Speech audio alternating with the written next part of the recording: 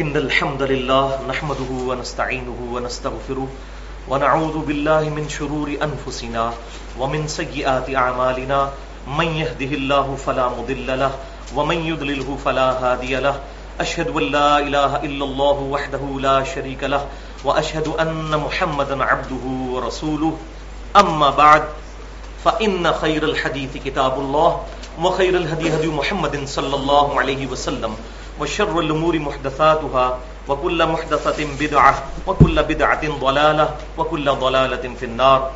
أعوذ بالله السميع العليم من الشيطان الرجيم من همزه ونفخه ونفثه. بسم الله الرحمن الرحيم. رب اشرح لي صدري ويسر لي أمري واحلل عقدة من لساني يفقهوا قولي. بسم الله الرحمن الرحيم. إن الله وملائكته يصلون على النبي يا أيها الذين آمنوا صلوا عليه وسلموا تسليما. اللهم صل على محمد وعلى آل محمد كما صليت على إبراهيم وعلى آل إبراهيم إنك حميد مجيد. اللهم بارك على محمد وعلى آل محمد كما باركت على إبراهيم وعلى آل إبراهيم إنك حميد مجيد. آج ہماری قرآن کلاس نمبر 86 سورۃ المائدہ میں اس مقام پر پہنچی ہے، یعنی آیت نمبر 62 اور 63، جس کے کانٹیکسٹ میں انشاءاللہ تعالی آج ہم رزق حلال کی اہمیت اور پھر اس کی اپوزٹ چیز یعنی رزق حرام، فتنہ مال اور دنیا پرستی کا انجام اور اس کا علاج، انشاءاللہ تعالی اس کو ان ڈیٹیل ڈسکس کریں گے. اور پھر انشاءاللہ تعالی ہماری یہ گفتگو اہل سنت پاک.com پر مسئلہ نمبر 51 کے نام سے اپلوڈ ہو جائے گی، رزق حرام، فتنہ مال اور دنیا پرستی کا انجام اور اس کا علاج، اس ٹاپک کے تحت انشاءاللہ. تو آج کی گفتگو دو بڑے حصوں پر مشتمل ہے. پورشن نمبر 1 میں ہم انشاءاللہ تعالی رزق حرام کی مذمت اور اس کے انجام سے متعلق قرآن و سنت یعنی صحیح احادیث کے دلائل انشاءاللہ سننے کی سعادت حاصل کریں گے. سنت وہی ہوگی جو صحیح احادیث کے ساتھ ڈرائیوڈ ہوگی. پھر پورشن نمبر 2 کے اندر ہم حرام خوری کی اصل وجہ یعنی دنیا پرستی اور اس کا سب سے بڑا مظہر، اس کا جو ایپیکس ہے وہ ہے مال کی محبت، بے جا محبت. اس کو انشاءاللہ تعالی قرآن و سنت کی روشنی میں ڈسکس کریں گے کہ اس کا انجام کیا ہے اور اس کا شرعی علاج کیا ہے. کیونکہ اصل مقصد تو اس گفتگو کا یہ ہے کہ آج سے پہلے اگر ہمارے اندر یہ روحانی بیماری موجود ہے تو ہم اس بیماری کی اصلاح کریں. اور بھائیو ایک بات میں شروع میں ہی کر دوں کہ میں نے قرآن پاک کی اسٹڈی کے بعد یہ رزلٹ نکالا ہے کہ قرآن پاک اگر مجھ سے کوئی پوچھے نا کہ قرآن پاک کن دو چیزوں پہ سب سے زیادہ زور دیتا ہے، بلکہ پورے قرآن کا تانا بانا اس کے گرد ہے، تو اس میں سے پہلی چیز جو ہے وہ عقیدے سے تعلق رکھتی ہے، وہ عقیدہ توحید ہے اور شرک کی مذمت، مذمت در مذمت در مذمت. اور شرک کے بعد اعمال میں سے جس چیز کے اوپر سب سے زیادہ ایمفسائز کیا گیا ہے قرآن پاک میں وہ دنیا پرستی اور فتنہ مال کی محبت، اس کو کنڈیم کیا گیا. یعنی یہ دو چیزوں کے گرد پورا قرآن چلتا ہے. چاہے انبیاء پر ایمان لانا ہو، انبیاء بھی کیا کرتے ہیں؟ تزکیہ نفس کرتے ہیں. کتابوں پر ایمان لانا ہو، کتابیں بھی انسان کا تزکیہ کرتی ہیں. اور توحید کے راستے میں چند بڑی رکاوٹوں میں سے ایک رکاوٹ دنیا پرستی اور مال کی بے جا محبت ہے. اس لیے یہ بہت اہم ٹاپک ہے اور مجھے بڑے عرصے سے لوگ کہہ رہے تھے کہ اس ٹاپک کو ریکارڈ کروایا جائے کیونکہ اس پہ ہاتھ نہیں ڈالتے. اس کی وجہ یہ ہے کہ جو لوگ ہاتھ ڈالنے کی ایبلٹی رکھتے ہیں وہ خود حرام خوری کر رہے ہوتے ہیں. یعنی میرا مراد جو ہے وہ علماء کا طبقہ ہے. وہ آج آپ حیران ہوں گے کہ قرآن پاک میں جو حرام خوری پر آیات ہے وہ ہے ہی پرٹیکولر علماء کے بارے میں ہے کہ وہ حرام خور ہے. والعیاذ باللہ تعالی. تو اس سلسلے میں آپ کو ایک ریفرنس پیج بھی مل چکا ہے جس پر قرآن پاک سے کل 11 مقامات سے آیات کا گلدستہ جو ہے وہ ایک جگہ جمع کیا گیا ہے. انشاءاللہ ہمارے لیکچر کے دوران وہ کراس ریفرنس کے طور پر آیات آئیں گی تو انشاءاللہ آپ ان کو خود بھی ملاحظہ کر سکتے ہیں.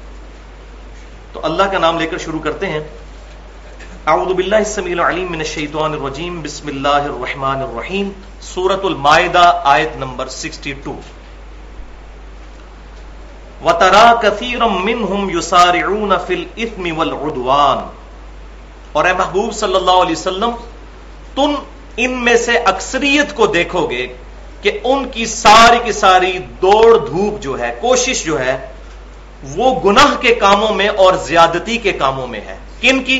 جن کا کانٹیکسٹ پیچھے سے چل رہا ہے، منافقین، اور ان میں بھی پرٹیکولر یہود و نصارہ کے علماء، جنہوں نے اپنے دل سے تو یہ بات سمجھ لی تھی کہ یہ وہی پیغمبر آخر الزمان صلی اللہ علیہ وسلم ہیں جن کی نشانیاں تورات کے اندر موجود ہیں، لیکن بغیم بینہم ارج ٹو ڈومینیٹ کی وجہ سے انہوں نے آپ صلی اللہ علیہ وسلم کی دعوت کو قبول کرنے سے انکار کر دیا.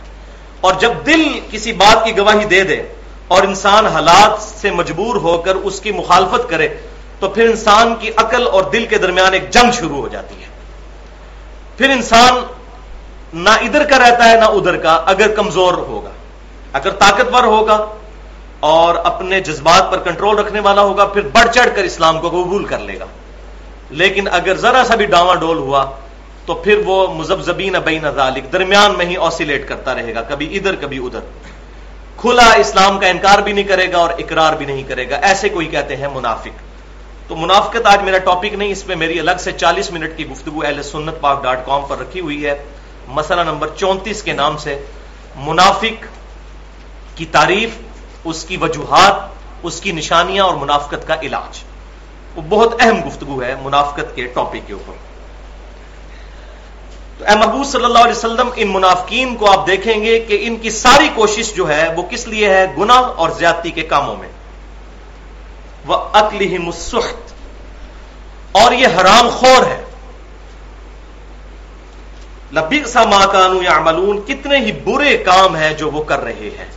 تو 3 برائیاں بتائی ہیں. گناہ کے کاموں میں بڑھ چڑھ کر حصہ لینا، نمبر 1.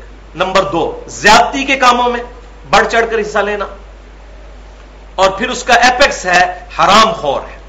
کیونکہ حرام خور بندہ جو ہوتا ہے وہ اسی لیے بنتا ہے کہ برٹل فیکٹس آف لائف کو جب انسان برداشت نہیں کر سکتا اپنے دنیا کے نقصان کی وجہ سے، تو پھر انسان مال کی محبت میں مبتلا ہو جاتا ہے، دنیا کی محبت کی وجہ سے اپنا دین بھی بیچ دیتا ہے. تو حرام خوری جو ہے امپلائڈ ہے اس کے اندر. جو بندہ بھی کنوکشن والا ایمان نہیں رکھنے والا ہوگا وہ حرام خور ضرور ہوگا. اب اگلی آیت میں اللہ تعالیٰ نے ٹانٹ کیا ہے، تانا دیا ہے ان کے علماء کو.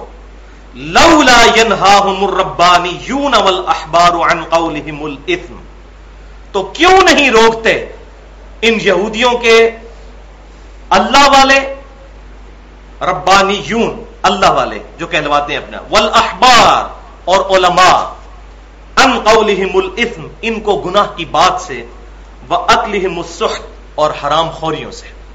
علماء کا یہ کام ہے کہ ان کو روکیں. علماء کیسے روکیں؟ علماء خود حرام خور ہیں. لبئس ما كانوا يصنعون، کتنے ہی برے کرتوت ہیں وہ جو کر رہے ہیں. اور یہی آیت بیسیکلی امر بالمعروف و نہی عن المنکر کے اعتبار سے سیدنا حسین ابن علی رضی اللہ تعالی عنہما کے قیام کی بنیاد بھی ہے. اسی پر میں نے وہ لیکچر بھی دیا ہے، حسینیت اور یزیدیت کا تحقیقی جائزہ. اور اب اس کی ایکسٹینشن بھی آ چکی ہے، فکر حسین تحریک خلافت کی روح ہے، مسئلہ نمبر 48 کے نام سے اہل سنت پاک .com پر. اور 2 ریسرچ پیپر بھی ہیں، بلکہ رافضیت، ناسبیت اور یزیدیت کا تحقیقی جائزہ.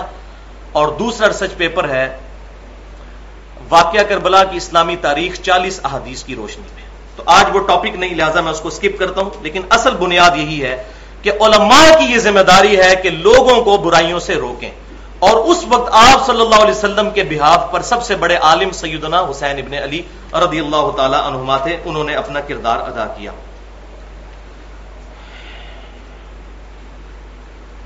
تو یہ آیت سورۃ المائدہ کی 62 اور 63. اب اس کی ایکسپلینیشن میں سورۃ بقرہ کی آیت نمبر 174 اور 175، یہ ریفرنس نمبر 2 ہے. ان الذین یکتمون ما انزل اللہ من الکتاب، بے شک وہ لوگ جو کہ چھپا لیتے ہیں اس میں سے جو اللہ نے کتاب میں سے نازل کیا. یعنی کتاب کون سی؟ لوح محفوظ. اس میں سے ہی تورات اتری، اسی میں سے انجیل اتری، اسی میں سے ہی باقی آسمانی کتابیں اور ہمارا یہ فائنل ٹیسٹیمنٹ قرآن پاک بھی اسی میں سے اترا.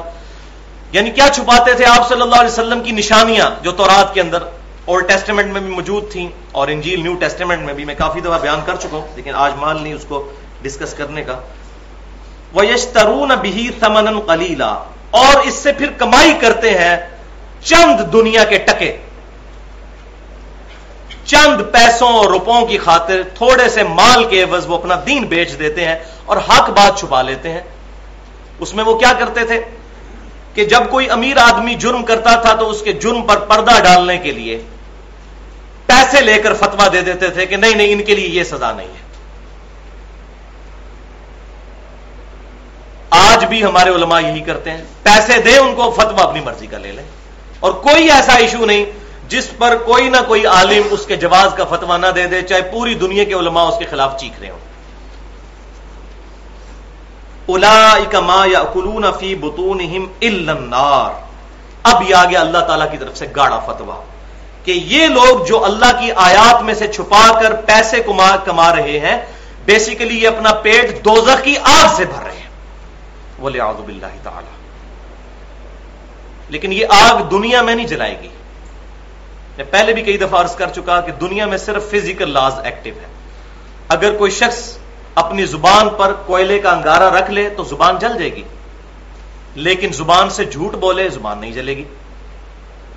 اگر کوئی شخص کوئی ایسی سخت چیز کھا لے کہ جس سے پیٹ میں درد ہو تو پیٹ میں درد ہوگا, لیکن اگر کسی یتیم کا مال کھا لے تو اس کے پیٹ میں درد نہیں ہوگا, کیونکہ یہ تمام چیزیں مورل لاز ہیں, اور مورل لاز اس دنیا میں ایکٹیو نہیں, آخرت میں جا کر ایکٹیو ہو جائیں گے.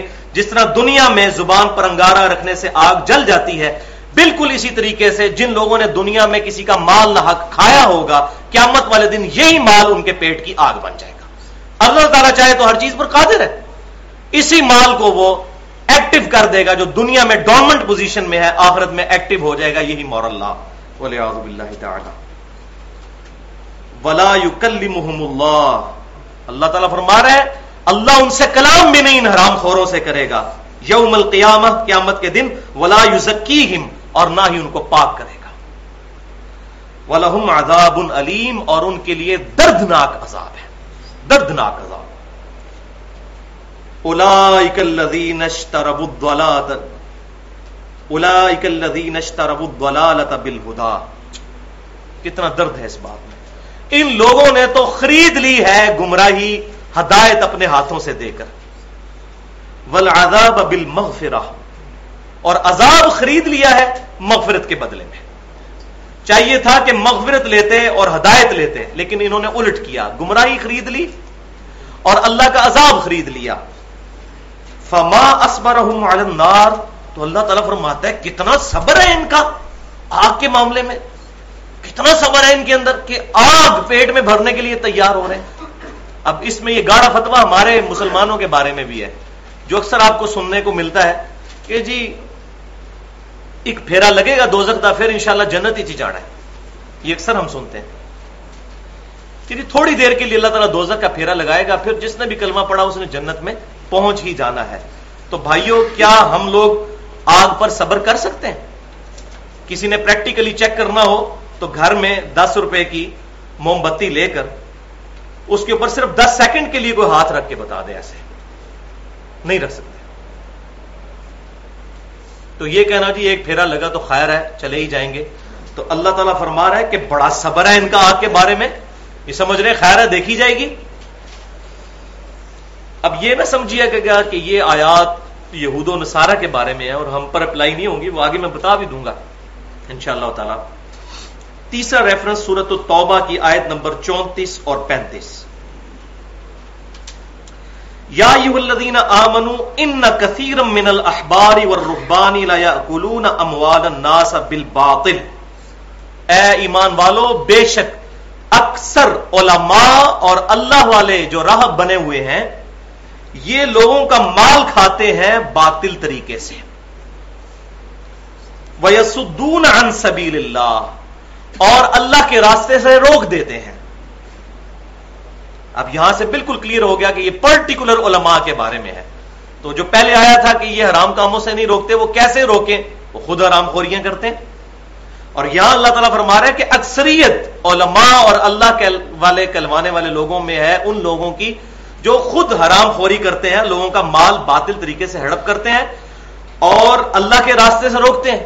ظاہر ہے کہ جب وہ غلط فتوے دیں گے تو اللہ کی کتاب کو چھوڑ کر وہ ان کی مرضی کے مطابق ان کو چلا رہے ہوں گے، تو اللہ کے راستے سے روک رہے ہیں. والذین یکنزون الذهب والفضة، اور ان کی نشانی یہ ہے کہ یہ جمع کرتے ہیں سونا اور چاندی. ولا ينفقونها في سبيل اللہ، اور اس میں سے اللہ کی راہ میں خرچ نہیں کرتے. تجوریاں انہوں نے سونا اور چاندی سے بھر کر رکھ لی ہیں. فبشرهم بعذاب علیم، تو اے محبوب صلی اللہ علیہ وسلم ان کو اب بشارت دے دیجئے دردناک عذاب کی. کتنی ٹونٹ ہے، بشارت دے دیجئے، خوشخبری ہے ان کے لیے. اب قیامت والے دن ان پر عذاب کیا آنا ہے وہ بڑا گاڑا فتوار ہے. یوم یحما علیہا فی النار، اس دن بہکایا جائے گا اس سونا اور چاندی کو دوزخ کی آگ پر. جو انہوں نے تجوریاں جوڑی ہوئی ہیں وہ اللہ تعالیٰ فرماتا ہے ان کو آگ پر گرم کیا جائے گا، ان کے لیے تیار کیا جائے گا. فَتُقْوَى بِهَا جِبَاهُهُمْ وَجُنُوبُهُمْ وَظُهُورُهُمْ، اور پھر اس تپے ہوئے سونے اور چاندی کے ساتھ جو انہوں نے دنیا میں بڑا جوڑ کر رکھا تھا، تپا کر یہ سونا اور چاندی ان کی پیشانیوں پر لگایا جائے گا، ان کے پہلوؤں پر لگایا جائے گا اور ان کی پیٹھوں پر لگایا جائے گا. اور ساتھ ان کو کیا کہا جائے گا؟ ہذا ما کنزتم لانفسکم، یہ ہے وہ مال جو تم اپنے لیے جوڑا کرتے تھے. فذوقوا، تو اب چکھو اس کا مزہ. ما کنتم تکنزون، جو کچھ تم دنیا کے اندر جوڑا کرتے تھے. والعیاذ باللہ تعالی. یہ پرٹیکولر علماء کے بارے میں آ رہا ہے. لہذا ان آیات کی روشنی میں یہ بات یاد رکھیں کہ علماء حق اور علماء سو میں کیا فرق ہے. اس کا ایک لٹمس ٹیسٹ سن لیجیے. کسی شخص کو آپ نے یہ جج کرنا ہے یہ علماء حق میں سے ہے یا نہیں، تو یہ دیکھیے کہ اپنے دینی کیریئر کے انجام پر اس شخص نے دین سے کتنے ایسٹس بنا لیے ہیں. اگر وہ مرنے کے بعد اسی طرح کنگال مرا جس طرح زندگی میں اس نے روکی سوکھی کھائی تھی تو وہ علماء حق میں سے ہوگا. اور اگر اپنے دینی کیریئر کے انجام پر اس کے پاس کئی گاڑیاں آ گئیں، بنگلے آ گئے اور پلاٹس بنا لیے، جبکہ اس کا سورس آف انکم ہی دین تھا اور کوئی نہیں تھا، تو سمجھ لیں یہ پکا حرام خور اور علماء سو میں سے ہے. اب انشاءاللہ تعالی آپ کو کوئی علماء حق ملے تو مجھے بتائیے، الا ماشاءاللہ کوئی بچتا ہے.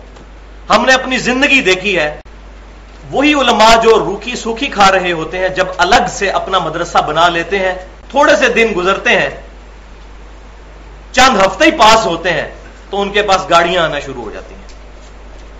وہ کہاں سے آتی ہوں گی؟ وہ لاٹری نکل آتی ہے. صرف الگ سے مدرسہ بنایا، اس کے نام پر چندہ اکٹھا کیا اور لوگوں میں ڈھونگ رچایا کہ دین کی خدمت کے لیے آپ سے چندہ مانگ رہے ہیں. لوگوں کو رسید بکیں بھی دے دیں اور مسئلہ کیا ہے؟ اپنے پیٹ میں بھرنا ہے. اور اکثر دینی تنظیمیں یہی کر رہی ہیں. یہ تو چونکہ میں ساتھ رہا ہوں اس لیے مجھے پتا ہے، باہر کے لوگوں کا تو حسن ظن قائم ہوتا ہے. جب آپ ساتھ رہے تو پتا چلتا ہے جتنا بڑا خوبصورت بزرگ وہ نظر آ رہا ہوتا ہے اتنا بڑا حرام خور ہوتا ہے. اور حقیقت بات ہے کہ چہرے پر نورانیت اسی لیے تو آتی ہے جب کام کاج کوئی کرنا نہیں پڑے گا.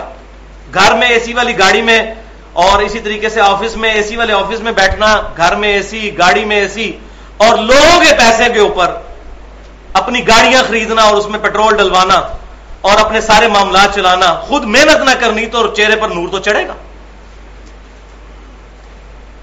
حقیقت بات ہے. ایک دن دھوپ میں کھڑے ہو جائے تو رنگ کالا ہو جاتا ہے. تو یہ علماء کا لٹمس ٹیسٹ ہے. جس نے دینی کیریئر کے انجام پر بہت زیادہ مال و دولت اور گاڑیاں اور بنگلے اور زمینیں چھوڑی، سمجھ لیں یہ علماء سو میں سے ہے، چاہے دنیا میں کسی جماعت کا وہ بہت بڑا ہی لیڈر کیوں نہ ہو، اللہ کے حضور وہ زیرو ہے. بڑے بڑے علماء اور بڑے بڑی خوبصورت داڑھیوں اور چہروں اور پگڑیوں والوں کی مٹی قیامت والے دن پلید ہونے والی ہے جو دنیا میں بڑی بڑی جماعتوں کے لیڈر ہیں. ہم ان داڑھیوں اور پگڑیوں کے ساتھ عوام کو دھوکہ دے سکتے ہیں، اللہ کو دھوکہ نہیں دے سکتے. صحیح مسلم کی حدیث ہے کہ اللہ تبارک و تعالی تمہاری شکلوں اور مال کو نہیں دیکھتا، تمہارے دلوں اور اعمال کو دیکھتا ہے. اور ہم دیکھتے ہی شکل اور مال ہے. کسی سے محبت اس کی شکل کی خوبصورتی کی وجہ سے ہوتی ہے یا اس کے پاس مال ہوتی ہے، اسی چیز کو ہی نہیں دیکھتے. جبکہ اللہ تبارک و تعالیٰ دلوں اور اعمال کو دیکھتا ہے. یہ اللہ تعالیٰ جج کرے گا کون علماء حق میں سے ہیں، کون علماء سو میں سے. بہرحال اللہ نے ایک طریقہ تو بتا دیا ہے کہ لٹمس ٹیسٹ یہ ہے کہ ان کے پاس دینی کیریئر کے انجام پر مال و دولت اکٹھا نہیں ہونا چاہیے. اور اس کی لاجیکل ریزن بھی آپ سمجھ لیں کیوں. اس لیے کہ جو بندہ دین کی خدمت کے لیے وقف ہے اس کو صرف بیت المال میں سے یا دینی چندے میں سے اتنا ہی لینے کی اجازت ہے جس سے اس کی گزر بسر ہو سکے. مال جوڑنے کی اجازت اس کو نہیں ہے. ہاں اس کے برعکس اگر کوئی اور بندہ ہے جس نے دین کو سورس آف انکم نہیں بنایا ہوا، وہ اپنا کاروبار کرتا ہے، وہ چاہے کروڑوں جوڑے، اگر زکات دیتا ہے تو جائز ہے کیونکہ وہ اپنی محنت سے کما رہا ہے. اس نے تو پہلے ہی ڈیسیژن کیا تھا کہ میں اپنے آپ کو دین کے لیے وقف کر رہا ہوں. سیدنا ابو بکر صدیق رضی اللہ تعالی عنہ، صحیح بخاری کے اندر آتا ہے، جب خلیفہ بنائے گئے تو سامان اٹھا کر بازار میں چلنے لگے. صحابہ نے عرض کی امیر المومنین اگر آپ بازار میں جائیں گے تو حکومت کے معاملات کون چلائے گا؟ تو انہوں نے کہا کہ میں اپنی آل اولاد کو بھوکا مرنے کے لیے چھوڑ دوں. تو پھر صحابہ نے مشورہ کر کے ان کے لیے وظیفہ مقرر کیا بیت المال سے. اور کتنا؟ جو ایک عام غریب مہاجر کا وظیفہ تھا. کروڑ پتی نہیں، ارب پتی نہیں کہ جتنا بڑا لیڈر ہے اگر ملک کا امیر ہے تو اس کے لیے اتنی بڑی گاڑی ہے، اگر صوبے کا امیر ہے تو اس کے لیے یہ والی گاڑی، اگر ضلع کا امیر ہے تو یہ والی گاڑی. یہ سیدنا ابو بکر صدیق سے بڑھ کر کون ہو سکتا تھا؟ نبی صلی اللہ علیہ وسلم کے بعد اس امت میں سب سے بڑھ کر اگر کسی کا مرتبہ ہے تو سیدنا امیر المومنین ابو بکر صدیق رضی اللہ تعالیٰ عنہ کا ہے. نام ان صحابہ کے لینے اور کرتوت حرام خوروں والے، اور پھر کہنا کہ دین کی خدمت کر رہے ہیں. تو یہ بات سمجھ لیجئے، عام آدمی میں اور دیندار آدمی میں یہ فرق ہے. دیندار آدمی نے چونکہ اپنے لیے دین کو چوائس کی ہے، چوپڑیاں نالے دو کہ وہ آخرت بھی لے گا اور دنیا میں بھی کھائے گا، نہیں. اس نے تو اللہ کے لیے ڈیسائیڈ کیا کہ میری زندگی اب دین کے لیے وقف ہے، میں دینی چندے میں سے اتنا ہی لوں گا کہ میرے روح اور جسم کا رشتہ برقرار ہے. وہ آگے حدیثیں بھی آ جائیں گی بخاری مسلم سے. مال جوڑنے کی اس کو اجازت کہاں سے مل گئی ہے کہ مال جوڑتا پھرے؟ تو اب آپ کو خود اندازہ ہو جائے گا یہ جو ڈھونگ رچائے ہوئے ہیں مولویوں نے، ان کے پول کھلنے شروع ہو جائیں گے. اگر اسی لیے تو مولویوں نے قرآن بین کیا ہوا ہے، قرآن کوئی پڑھے گا تو ان کے پول کھلیں گے، اس لیے کہتے ہیں قرآن حدیث ڈائریکٹ نہ پڑھو. اور یہ آیات پھر پیش ہی نہیں کرتے جو ان کے اپنے بارے میں ہوتی ہیں. اور یہ بھی سن لیجئے، یہ میں جو بار بار کہہ رہا ہوں کہ ان کے اپنے بارے میں، اس کی وجہ کیا ہے؟ بخاری اور مسلم کی متفق علیہ حدیث ہے. آپ صلی اللہ علیہ وسلم نے فرمایا تم بھی اگلے لوگوں کے پیچھے چل پڑو گے قدم بقدم بالشت بر بالشت. اگر اگلے لوگوں میں سے کوئی گوہ کے سوراخ میں داخل ہوا تو تم بھی وہی کام کرو گے. صحابہ کرام علیہم رضوان نے عرض کیا اللہ کے نبی صلی اللہ علیہ وسلم یہ اگلے لوگوں سے مراد کیا یہودی اور عیسائی ہیں؟ آپ نے فرمایا یہود و نصارہ مراد نہیں تو اور کون مراد ہے؟ جو خرابیاں یہود و نصارہ میں پیدا ہوئیں وہی تم میں ہوں گی. لہذا جو ان کے احبار اور رہبان میں خرابیاں پیدا ہوئیں وہی ہمارے مولویوں اور صوفیوں میں پیدا ہوں گی. آج کی ٹرانسلیشن کریں تو احبار سے مراد مولوی اور رہبان سے مراد جو ہے وہ صوفی. اور حرام خوریاں آپ کی ان کے سامنے آئے دن ٹی وی پہ بھی خبریں آتی رہتی ہیں. مولویوں کے سکینڈل بھی آتے ہیں اور ان کے جو پیرخانوں پہ لوگ بیٹھے ہیں ان کے سکینڈل بھی آتے ہیں. اور پھر فتویٰ بازی کے ذریعے مال کمانا اس حد تک یہ آگے بڑھ چکے ہیں کہ تورات کے اندر، آج بھی تورات کے اندر موجود ہے، اولڈ ٹیسٹیمنٹ میں، میں نے اپنی آنکھوں سے یہ بات پڑھی ہے کہ جو یہود نے اس میں تعریف کر دی. آج کی اولڈ ٹیسٹیمنٹ تورات کے اندر موجود ہے کہ یہودی غیر یہودی سے سود لے کر کھا سکتا ہے، یہودی سے لے کر نہیں کھا سکتا. ایسی شریعت سازی کی. جنٹائل سے لے کر کھا سکتے ہو. جنٹائل کہتے ہیں غیر یہودی کو، بنی اسرائیل کے علاوہ. یہودی سے کھائے گا تو گناہگار ہو جائے گا، کیونکہ مسلمان بھائی کا خیال رکھنا چاہیے. بالکل یہی فتویٰ آج فقہ حنفی کے علماء انڈیا پاکستان میں دے رہے ہیں. جو ایک ایگزامپل میں نے خود اپنے گناہگار کانوں سے سنی وہ میں آپ کو بتا دیتا ہوں. کیو ٹی وی کے اوپر، جو اس وقت دنیا میں اسلامک چینلز میں سے ایک بڑا چینل، اس پر ایک حنفی عالم بیٹھے ہوئے تھے. ان سے سوال کیا گیا کہ یہ بتائیے یہ بینک کا سود کھانا جائز ہے یا ناجائز؟ تو انہوں نے کہا کہ یہ بتائیے آپ بات کہاں سے کر رہے ہیں. حالانکہ اس مسئلے کا کوئی تعلق ہے، آپ بات کہاں سے کر رہے ہیں وہ آگے آپ کو پتا چلے گا. اور شکر ہے کہ انہوں نے یہ پوچھ لیا، ان کا پول بھی کھل گیا مولویوں کا اصلی چہرہ. شکر ہے وہ پاکستان سے بات نہیں کر رہا تھا، اس نے کہا جی میں انڈیا سے بول رہا ہوں. تو انہوں نے کہا آپ کے لیے سود کھانا جائز ہے. اس کی وجہ یہ ہے کہ آپ غیر مسلم ملک میں ہیں اور غیر مسلموں سے سود لے کر کھانا چاہیے، ورنہ یہ مال وہ آپ کے اگینسٹ استعمال کریں گے. یعنی قرآن پاک کو یہ بات نہیں پتا، معاذ اللہ، سنت میں کہیں بات نہیں ہے، ان کے مولوی یہ فتوا دیتے ہیں. تو پھر ہمیں یہاں بیٹھنے کی، پاکستان میں بیٹھنے کی کیا ضرورت ہے؟ یہ صحیح کر رہے ہیں جو لوگ یہود و نصارہ کے ملکوں میں جا رہے ہیں، آرام سے پیسہ جمع کرائیں اور سود کھائیں. یہ کیا تکلیف اٹھانی پڑ رہی ہے؟ رزق حلال کمانا تو ادھر بڑا مشکل ہو چکا ہے. تو یہ فتوے دے رہے ہیں، اور وہ اس بیچارے پہ بھی آپ غصہ نہ کھائیں. اس میں بھی وہی بات ہے کہ ان کے بزرگ چونکہ لکھ گئے ہیں فتاوی عالمگیریہ کے اندر، رد المختار کے اندر، در مختار کے اندر، تو فتاوی شامی میں یہ باتیں چلتی آ رہی ہیں، تو انہوں نے تو وہی بیان کرنا ہے جو انہوں نے اپنے بزرگوں سے سیکھا. قرآن حدیث والا تو مسئلہ ہی نہیں ہے. اسی لیے وہ کہتے ہیں میں آپ کو فقہ حنفی کی روح سے بتاؤں گا کہ اس مسئلے کا حل کیا ہے. تو یہاں یہ بات یاد رکھیے کہ امام حنیفہ رحمۃ اللہ علیہ اس معاملے میں بری ہیں. ان سے کوئی بھی کتاب صحیح سند کے ساتھ ثابت ہی نہیں ہے جو فقہ حنفی کی کتابیں ہیں. لہذا ان کا معاملہ ہم اللہ کے سپرد کرتے ہیں، ان کی گستاخی نہیں کرتے.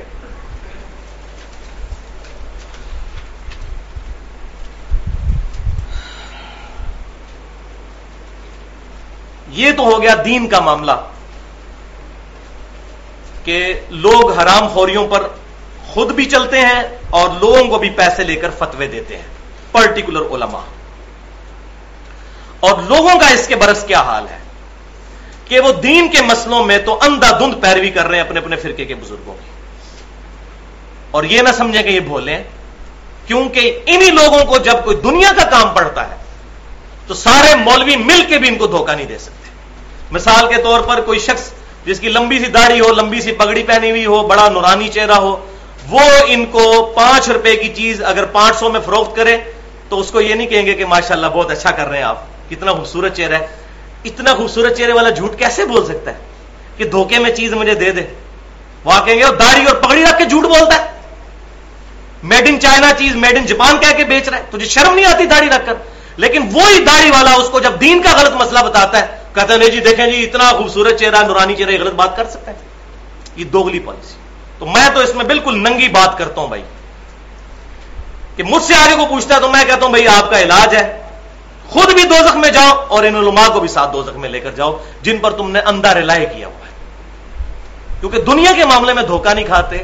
یہی وجہ ہے کہ ہم نے اصل بات جو اس کے اندر ہے وہ یہی ہے کہ دنیا کو ہم نے اہمیت دی ہوئی ہے ایمان کے مقابلے. جہاں ہمارے ایمان اور دین کا نقصان ہو رہا ہو وہاں ہم کوئی پرواہ نہیں کرتے اور اندھا دھند. فلاں مفتی صاحب نے اسلامک بینکنگ پہ فتوا دے دیا ہے. حالانکہ جس مفتی نے فتوا دیا ہے اس کے اپنے مکتب فکر کے درجنوں مفتیوں نے کہا ہے کہ اسلامک بینکنگ جو پاکستان میں رائج ہے یہ سود پہ ہے، اسلامک نہیں ہے. ان کی بات نہیں سنیں گے اس کی. تو اصل میں اندر سے خود بات ماننی ہے کہ دل کی دلچسپی جو ہے وہ مال کھانے کی طرف ہے، اس لیے فتوا مان لیں گے. اور وہی مولوی اگر مکر جائے گا پھر کسی اور مولوی سے فتوا لے لیں گے جا کے. تو جہاں دین کا نقصان ہو رہا ہے وہاں آنکھیں بند کر کے رلائے، اور جہاں دنیا کا نقصان ہو رہا ہے وہاں تو نہیں، نہ داڑھی والا پھر نظر آئے گا نہ پگڑی والا. میں کہتا ہوں وہ پرانا بزرگ بھی اٹھ کے نہ غلط مشورہ دینا، اس کو بھی کہیں گے تنو ایسی وہمی بزرگ مندر ہے، تو دھوکھے باز ہے. وَلِعَوْذُ بِاللَّهِ تَعَالَى. تو یہ بات یاد رکھیے کہ آج اس ٹاپک کو میں ڈسکس نہیں کر رہا کہ کون سا کاروبار حلال ہے اور کون سا حرام. یہ ٹاپک آج کا نہیں ہے. صرف رزق حلال کی اہمیت اور رزق حرام کی مذمت پر گفتگو ہو رہی ہے. تو یہاں پر ایک جنرل حدیث صحیح مسلم کی یاد رکھیے کہ آپ صلی اللہ علیہ وسلم نے فرمایا گناہ وہ جو تیرے دل میں کھٹکے. ایک لٹمس ٹیسٹ بتا دیا جس پہ تیرا دل کہے نا کہ یہ بات غلط ہو رہی ہے. کیونکہ اللہ تعالیٰ نے بندے کی انسٹنکٹ میں اچھائی سے محبت اور برائی سے نفرت رکھتی ہے. اسی لیے میں کہتا ہوں کہ ہالی ووڈ کی فلم کے اینڈ پہ بھی سچائی کی جیت دکھائی جاتی ہے اور جھوٹ کی شکست دکھائی جاتی ہے. کیوں؟ کہ ہماری انسٹنکٹ میں یہ بات ہے کہ سچ بولنا اچھا ہے اور جھوٹ بولنا برا ہے. کسی کو دھوکہ دینا بری بات ہے اور کسی کے ساتھ خیر خواہی کرنا اچھی بات ہے. اس کے لیے کوئی کتاب پڑھنے کی ضرورت نہیں ہے، یہ ہماری جبلت میں چیز داخل ہے. آج بدقسمتی سے حرام اور حلال کی تمیز ختم ہو چکی ہے، جبکہ سورۃ البقرہ میں اللہ تبارک و تعالیٰ نے ایک پورا رکوع نازل فرمایا. رکوع نمبر 23 رمضان المبارک سے ریلیٹڈ، اور اس کی پہلی آیت میں ہی فرمایا کہ رمضان کے روزے ہم نے اس لیے فرض کیے ہیں لعلکم تتقون، تاکہ تم پرہیزگار بن جاؤ، متقی بن جاؤ. گاڈ کانشیسنیس تم میں آ جائے. اور پھر اس رکوع کے اینڈ پر ایک آیت ڈال دی جو لٹمس ٹیسٹ ہے کسی کے تقوی اور ایمان کا, اور وہ آیت ہے جو آپ کے ریفرنس پر سیریل نمبر 4 پر ہے. بسم اللہ الرحمن الرحیم, سورۃ البقرہ آیت نمبر 188. لٹمس ٹیسٹ آف ایمان اینڈ تقوی. وَلَا تَأْكُلُوا أَمْوَالَكُمْ بَيْنَكُمْ بِالْبَاطِلِ, اور مت کھاؤ ایک دوسرے کے مال آپس میں باطل طریقے سے. وَتُدْلُوا بِهَا إِلَى الْحُكَّامِ, اور اس مال کو حکمرانوں تک پہنچنے کا ذریعہ نہ بنا لو, یعنی رشوت دے کر. کس لیے؟ لِتَأْكُلُوا فَرِيقًا مِّنْ أَمْوَالِ النَّاسِ, تاکہ تم میں سے ایک فریق کھا لے لوگوں کا مال بالإثم, گناہ کے ساتھ, وَأَنْتُمْ تَعْلَمُونَ, جبکہ تم جانتے بھی ہو کہ یہ غلط کر رہے ہو. یہ آج بھی ہو رہا ہے, کچہری میں پیسے لگا کر, پٹواری کو پیسے لگا کر لوگوں کی زمینیں اپنے نام پر کروا لینا رشوت کے ذریعے. یہ رمضان والا جو رکوع نمبر 23 ہے سورۃ البقرہ, اس کی آخری آیت ہے. تقوی کا لٹمس ٹیسٹ بتا دی. جس کا رزق حلال وہ متقی اور پرہیزگار, اور جس کا رزق حرام وہ پرہیزگار ہے ہی نہیں, چاہے اس کی داڑھی جدھر مرضی جائے, اس کی پگڑی جہاں مرضی جائے, شلوار بے شک وہ گھٹنوں تک کر لے, اگر اس کا رزق حرام ہے تو وہ پرہیزگار نہیں ہے. ہاں کچھ اور ہو سکتا ہے, پرہیزگار اور ایمان والا نہیں ہو سکتا. چاہے وہ حج کرے نا حرام کے پیسوں کے ساتھ جا کر عمرے کرتا پھرے, یہ صرف عوام کو دھوکہ دیا جائے گا. انشاءاللہ عوام دھوکے میں آئیں گے اور اس کو حاجی صاحب کہیں گے, لیکن اللہ کے حضور وہ زیرو سے ملٹی پلائی ہوگا. والعیاذ باللہ تعالی.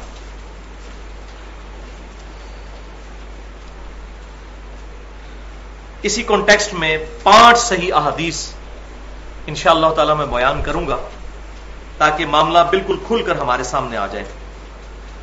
پہلی حدیث صحیح بخاری سے ہے کہ آپ صلی اللہ علیہ وسلم نے فرمایا, ایک زمانہ آئے گا کہ آدمی اس بات کی پرواہ نہیں کرے گا کہ اس کا رزق حلال طریقے سے آ رہا ہے یا حرام طریقے سے آ رہا ہے.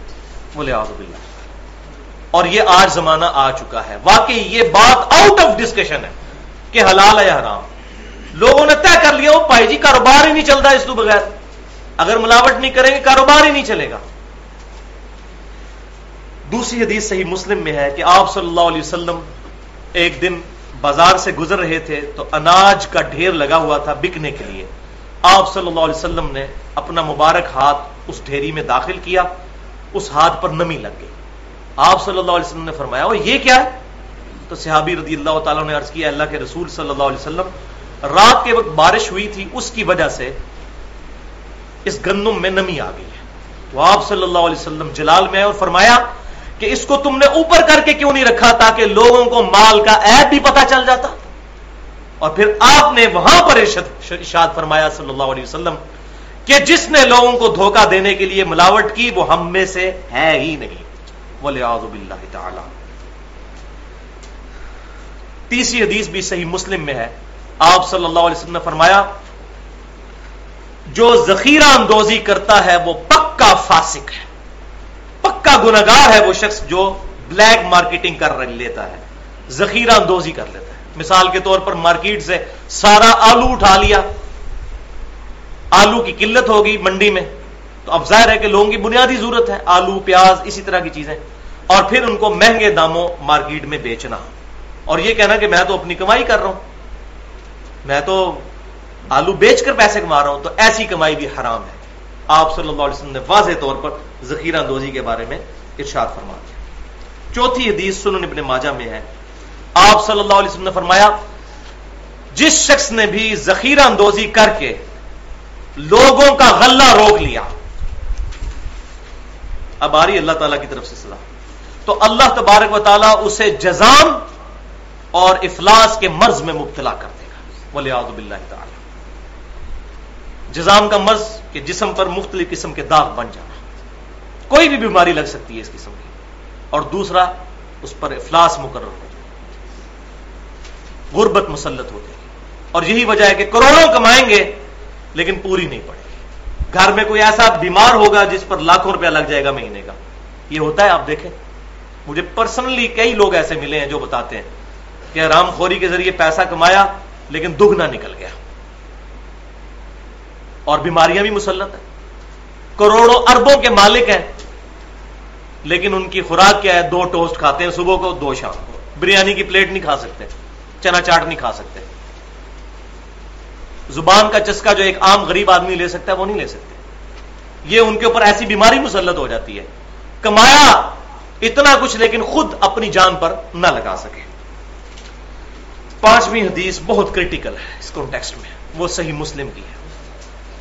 بہت کریٹیکل حدیث ہے کہ آپ صلی اللہ علیہ وسلم نے فرمایا کہ ایک آدمی دور دراز سے آتا ہے, پرانگدہ بال, جسم پر مٹی لگی ہوئی, یعنی اس کی حالت اور اس کا گیٹ اپ ایسا ہوتا ہے کہ ایک عام آدمی بھی اس پر ترس کھا جائے,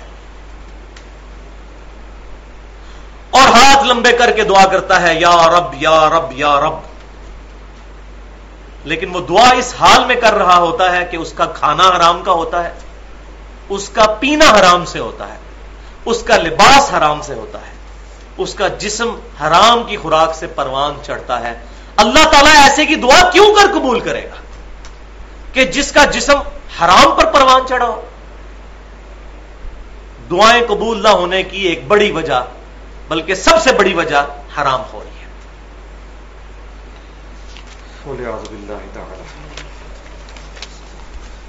اب آ جائیے لیکچر کے دوسرے حصے کی طرف. وہ ہے حرام خوری کی اصل وجہ, یعنی دنیا پرستی اور فتنہ مال, یعنی دنیا کے مال کے ساتھ بے جا محبت, اور اس کا انجام کیا ہونے والا ہے اور علاج کیا ہے اس سے بچنے کا. اس کانٹیکسٹ میں انشاءاللہ قرآن پاک کے 7 مقامات سے آیات آپ کے ریفرنس پیج پر سیریل نمبر 5 سے لے کر 11 تک درج ہیں, ان کو ہم انشاءاللہ ڈسکس کریں گے. اور اس کے بعد اینڈ پر 17 احادیث ہیں,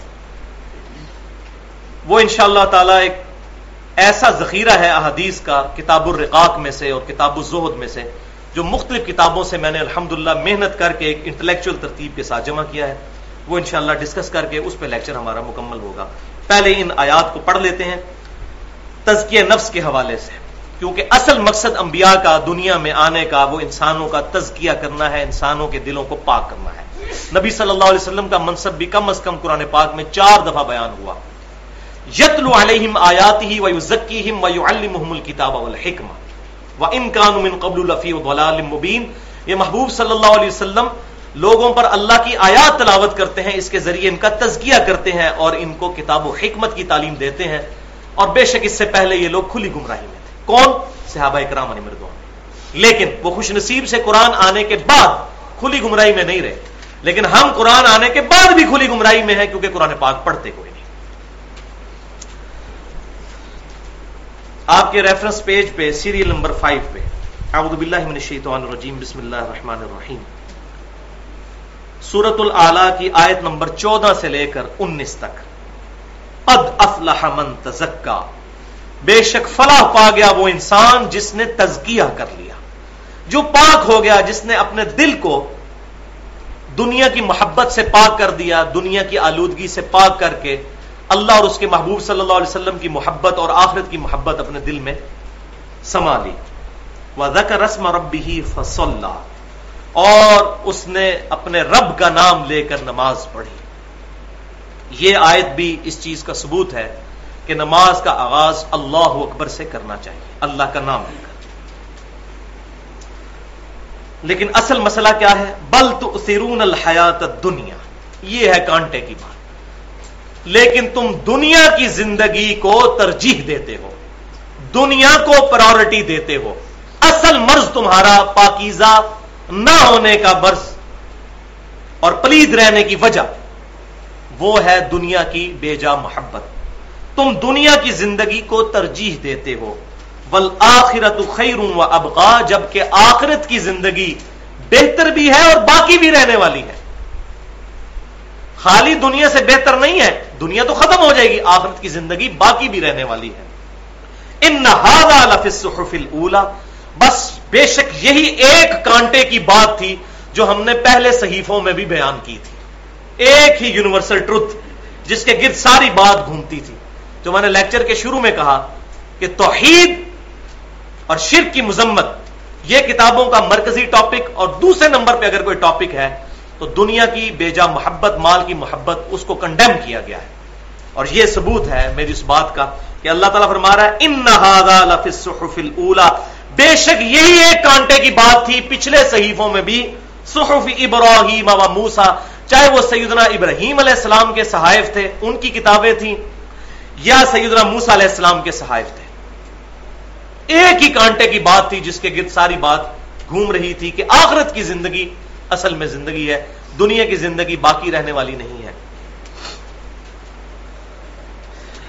اس کے بعد ریفرنس نمبر 6 سورۃ العنکبوت آیت نمبر 64،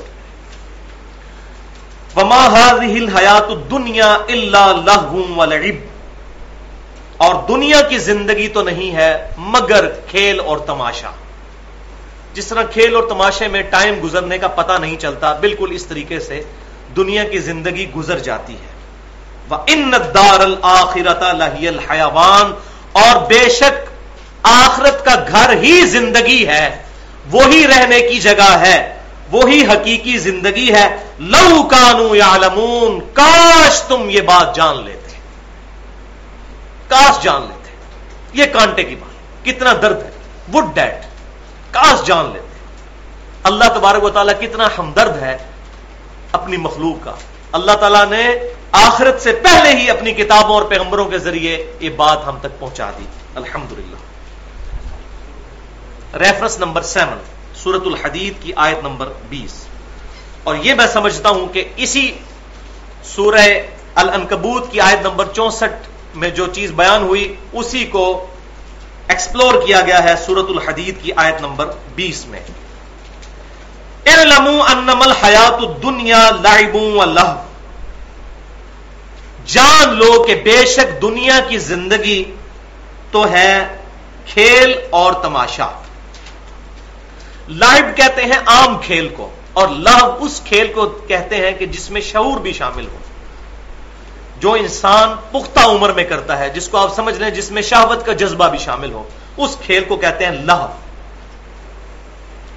وزینۃ وتفاخر بینکم، اور یہ آرائش ہے دنیا کی زندگی اور تمہارا آپس میں ایک دوسرے پر فخر جتانا کہ کون آگے نکلتا ہے دنیا کی زندگی میں. یہ سب کچھ ہو رہا ہے. وتکاثر فی الاموال والاولاد، اور تمہارا مال کی طلب میں اور اولاد کی طلب میں ایک دوسرے سے آگے بڑھ جانا کہ میرے پاس بہت مال ہونا چاہیے. اور قبائلی زندگی میں خصوصاً جس کے جتنے بیٹے ہوتے تھے وہ سمجھتا تھا میں بہت طاقتور ہوں، تو اس کی طرف اشارہ ہے کہ مال میں اور اولاد میں بھی آگے بڑھتے ہو. اب یہ جو ہیومن لائف سائیکل ہے اس کو اللہ تعالیٰ نے کمپیئر کروایا ہے کہ یہ تمہارا صرف لائف سائیکل ایسا نہیں ہے. ایک لائف سائیکل وہ ہے جو پلانٹس کا ہے، پودوں کا لائف سائیکل، وہ بھی بالکل اسی طریقے سے ہے، اس کے ساتھ کمپیئر کروایا ہے. کمثل غیث اعجب الکفار نباتہ، اس کی مثال تو اس میم کی سی ہے، بارش کی سی، کہ جب برستی ہے تو اس سے جو غلہ نکلتا ہے وہ کسانوں کو ان کی جو فصل اور کاشت ہے وہ بڑی بھلی معلوم ہوتی ہے. ثم یہیج فتراہ مصفرا، اس کے بعد فصل پک کر تیار ہو جاتی ہے اور زرد ہو جاتی ہے. آپ کبھی گندم کی پکی ہوئی فصل میں سے گزر رہے ہوں، بالکل گولڈن نظر آ رہی ہوتی، بڑی خوبصورت، ہمیں تو ویسے دیکھنے میں خوبصورت لگ رہی ہوتی ہے، لیکن جس کسان نے محنت کی ہوتی ہے اس کا تو مال بھی اس کے ساتھ اور سال کے دانے بھی اس سے وابستہ ہوتے ہیں، اس کے لیے تو ویسے ہی بڑی خوشی کا سامان ہے. اللہ تعالیٰ فرماتا ہے کہ یہ ساری چیزیں پھر ایک اپنے عروج کو پہنچتی ہیں. ثم یکون حطاما، اور پھر اس کے بعد جب کھیتی کاٹ لی جاتی ہے تو سب کچھ چورا چورا ہو جاتا ہے، پلانٹ کا لائف سائیکل ختم ہو جاتا ہے. پھر اس زمین میں آپ چلیں، مجھے خود بھی تجربہ ہوا ہے، تو لگتا ہے یہاں پر کوئی فصل ہے نہیں تھی، ہر چیز چورا چورا ہو جاتی ہے، گھاس پھوس پیچھے رہ جاتا ہے. وفی الآخرۃ عذاب شدید، لیکن دنیا میں تو یہ معاملات ہو جائیں گے، لیکن دنیا کی زندگی اصل میں آخرت کے لیے کھیتی ہے. آخرت میں یا تو پھر عذاب شدید ہے اللہ کی طرف سے، ومغفرۃ من اللہ ورضوان، یا اللہ تعالی کی طرف سے مغفرت اور اس کی رضامندی ہے. وما الحیات الدنیا الا متاع الغرور، اور دنیا کی زندگی تو نہیں ہے مگر دھوکے کا سامان. والعیاذ باللہ تعالی. تو اللہ تعالیٰ نے فرمایا جس طرح دنیا میں کھیتی ہوتی ہے، پہلے کسان بوتا ہے، پھر اس میں سے کونپلیں نکلتی ہیں، بارش کے ذریعے وہ کھیتی بڑھ جاتی ہے، پھر اپنے عروج کو وہ پہنچتی ہے، اس کے بعد کاٹ لی جاتی ہے. بالکل اسی طریقے سے انسان کا بھی لائف سائیکل ہے، بچپنا، اس کے بعد جوانی، اور پھر انسان جو ہے وہ ساری سٹیجز پہلے بیان ہوئی. کہ پہلی سٹیج کیا آتی ہے؟ لعب، یعنی بچپن میں ایسا کھیلنا کہ جس میں شعور نہیں ہوتا، انسان کھیلتا ہے. پھر تھوڑی لڑکپن کی عمر آتی ہے، لعب و لہو، پھر اسی کھیل میں شہوت بھی شامل ہو جاتی ہے اور شعور بھی آ جاتا ہے. پھر اس کے بعد وزینت و تفاخر بینکم، اور اس کے بعد آرائش اور آپس میں فخر جتانا. یہ جب ینگ ایج میں انسان پہنچتا ہے تو بڑا وہ بال بنانے اور بال سنورنے اور اچھے کپڑے پہننا، یہ پوری سٹیج جو ہے وہ انسان کے اوپر آ جاتی ہے. اس کے بعد کیا؟ وتکاثر فی الاموال، اس کے بعد جب اور پکی عمر کو پہنچتا ہے تو پھر وہ مال کی کثرت جمع کرنے کی کوشش کرتا ہے کہ میرے پاس مال ہونا چاہیے، میرے بڑھاپے کا سہارا بنے. والاولاد، اور اس کے اولاد اس کے بڑھاپے کا سہارا بنے. تو یہ ہے انسانوں کا لائف سائیکل، اور وہ تھا پودوں کا لائف سائیکل.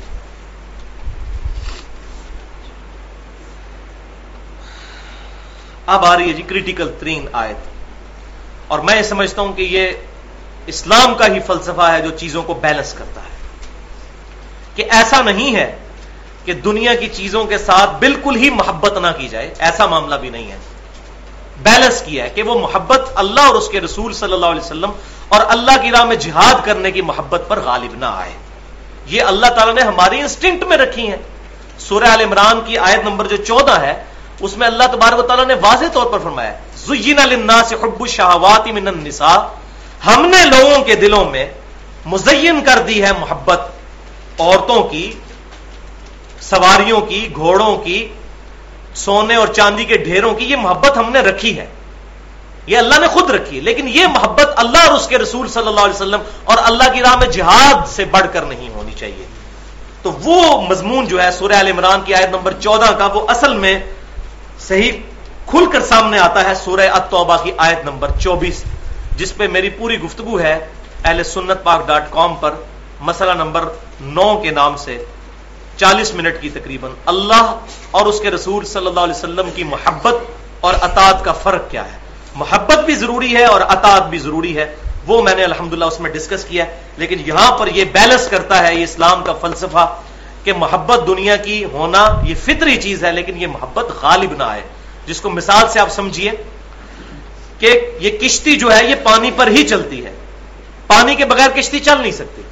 لیکن وہی پانی اگر کشتی کے اندر داخل ہو جائے تو کشتی کو بھی ڈبو دے گا. کشتی کے باہر رہے، جتنی اس کی ضرورت ہے اتنا ہی اس کو استعمال کیا جائے تو ٹھیک. اسی طریقے سے دنیا میں جتنی چیزیں ہیں ان سے اتنی ہی محبت کی جائے جتنی ضروری ہے دنیا میں رہنے کے لیے. اس سے بڑھ کر ہوگی تو یہ ہماری زندگی دنیا اور آخرت کی کشتی کو ڈبو دے گی. تو سورہ التوبہ کی آیت نمبر 24، اور یہ میں سمجھتا ہوں جب بھی میں آیت کو پڑھتا ہوں یقین کریں کانپ اٹھتا ہوں کہ یہ لٹمس ٹیسٹ ہے ہر مسلمان کے لیے. خود چیک کرے کہ میرے اندر ایمان موجود ہے یا نہیں. وہ تو مولویوں کا لٹمس ٹیسٹ ہم پہلے پڑھ چکے نا، اب اپنا بھی ہم اپنے آپ کو بھی اس آئینے میں دیکھ لیں. بسم اللہ الرحمن الرحیم. قل ان کان آباؤکم، اے محبوب صلی اللہ علیہ وسلم فرما دیجئے کہ اگر تمہارے ماں باپ، و ابناؤکم، اور تمہارے بیٹے اور بیٹیاں اولاد، و اخوانکم، اور تمہارے بہن بھائی، و ازواجکم، اور تمہاری بیویاں، اور بیویوں کے لیے شوہر یعنی اسپاؤس. انگلش میں اسپاؤس لفظ اور عربی میں زوج استعمال ہوتا ہے. خاوند کا زوج بیوی ہے اور بیوی کا زوج خاوند. و عشیرتکم، اور تمہارے رشتہ دار. لو جی کوئی چیز بچی، یہ سارے کے سارے انسانی رشتے ہو گئے. اب آ جائیں جو مٹیریلزم والی چیزیں ہیں. وَأَمْوَالُ نِقْتَرَفْتُمُوهَا، اور وہ مال جو تم نے کمائے ہیں بڑی محنت سے. وَتِجَارَةٌ تَخْشَوْنَ كَسَادَهَا، اور وہ تجارت جس کے ماند پڑ جانے کا تمہیں ہر وقت ڈر لگا رہتا ہے کہ کاروبار کہیں میرا ٹھپ نہ ہو جائے. وَمَسَاكِنُ تَرْضَوْنَهَا، اور وہ گھر جن میں تم رہ کر بڑے راضی ہوتے ہو، تمہاری مرضی کی آرائش گاہیں ہیں جو. احب الیکم، اگر ان کی محبت تم پر غالب آ گئی ہے. ان 8 چیزوں کی محبت کون کون سی؟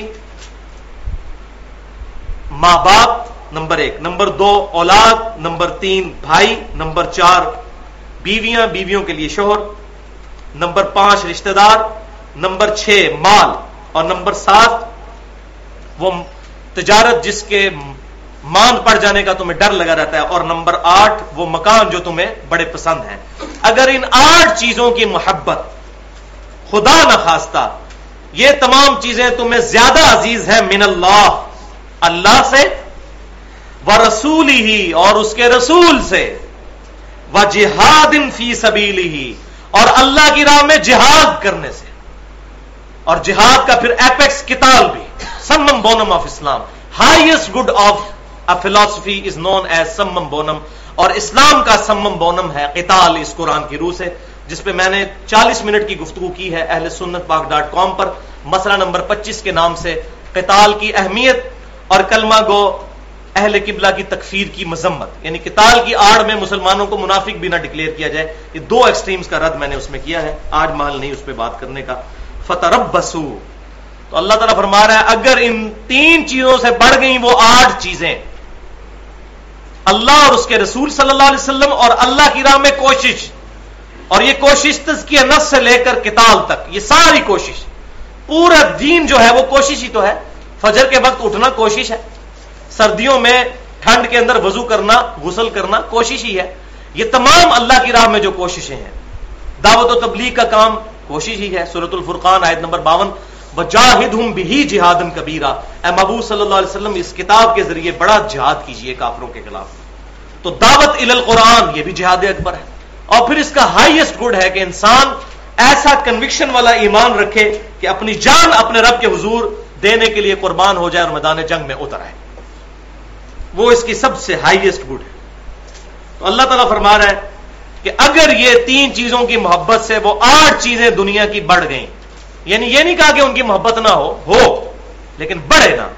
اب آ رہا ہے گاڑا فتوا، فتربصوا، تو انتظار کرو، بلکہ صحیح ترجمہ اس کا بنتا ہے پھر جاؤ دفع ہو جاؤ، انتظار کرو جا کر، حتی یأتی اللہ بامری، یہاں تک کہ اللہ تعالیٰ کی طرف سے کوئی حکم عذاب آ جائے تمہارے لیے، پھر عذاب کے تم مستحق ہو چکے ہو. واللہ لا یہدی القوم الفاسقین، اور اللہ تعالیٰ فاسقوں کو ہدایت نہیں دیتا. ہدایت اس کائنات کی سب سے ایلیٹ چیز ہے. جو خود ہی ہدایت نہیں لینا چاہتا اللہ تعالیٰ اس کو زبردستی کبھی ہدایت نہیں دے گا. جس نے یہ ڈیسیژن ہی نہیں کیا کہ میں نے اللہ کو چوز کرنا ہے یا دنیا کو چوز کرنا ہے، یہ فیصلہ نہیں کیا اس نے، تو پھر وہ اللہ سے ہدایت کا کیا طلبگار ہو. سورۃ العنکبوت کی آخری آیت ہے، والذین جاہدوا فینا لنہدینہم سبلنا، جو لوگ ہماری راہ میں کوشش کریں گے ہم ان کے لیے اپنی راہیں کو، بغیر کوشش کے کچھ نہیں ہونا. کیونکہ اس کائنات کی سب سے ایلیٹ چیز ایمان ہے، اور آخرت کی کامیابی ہے وہ بغیر محنت کے نہیں آتی.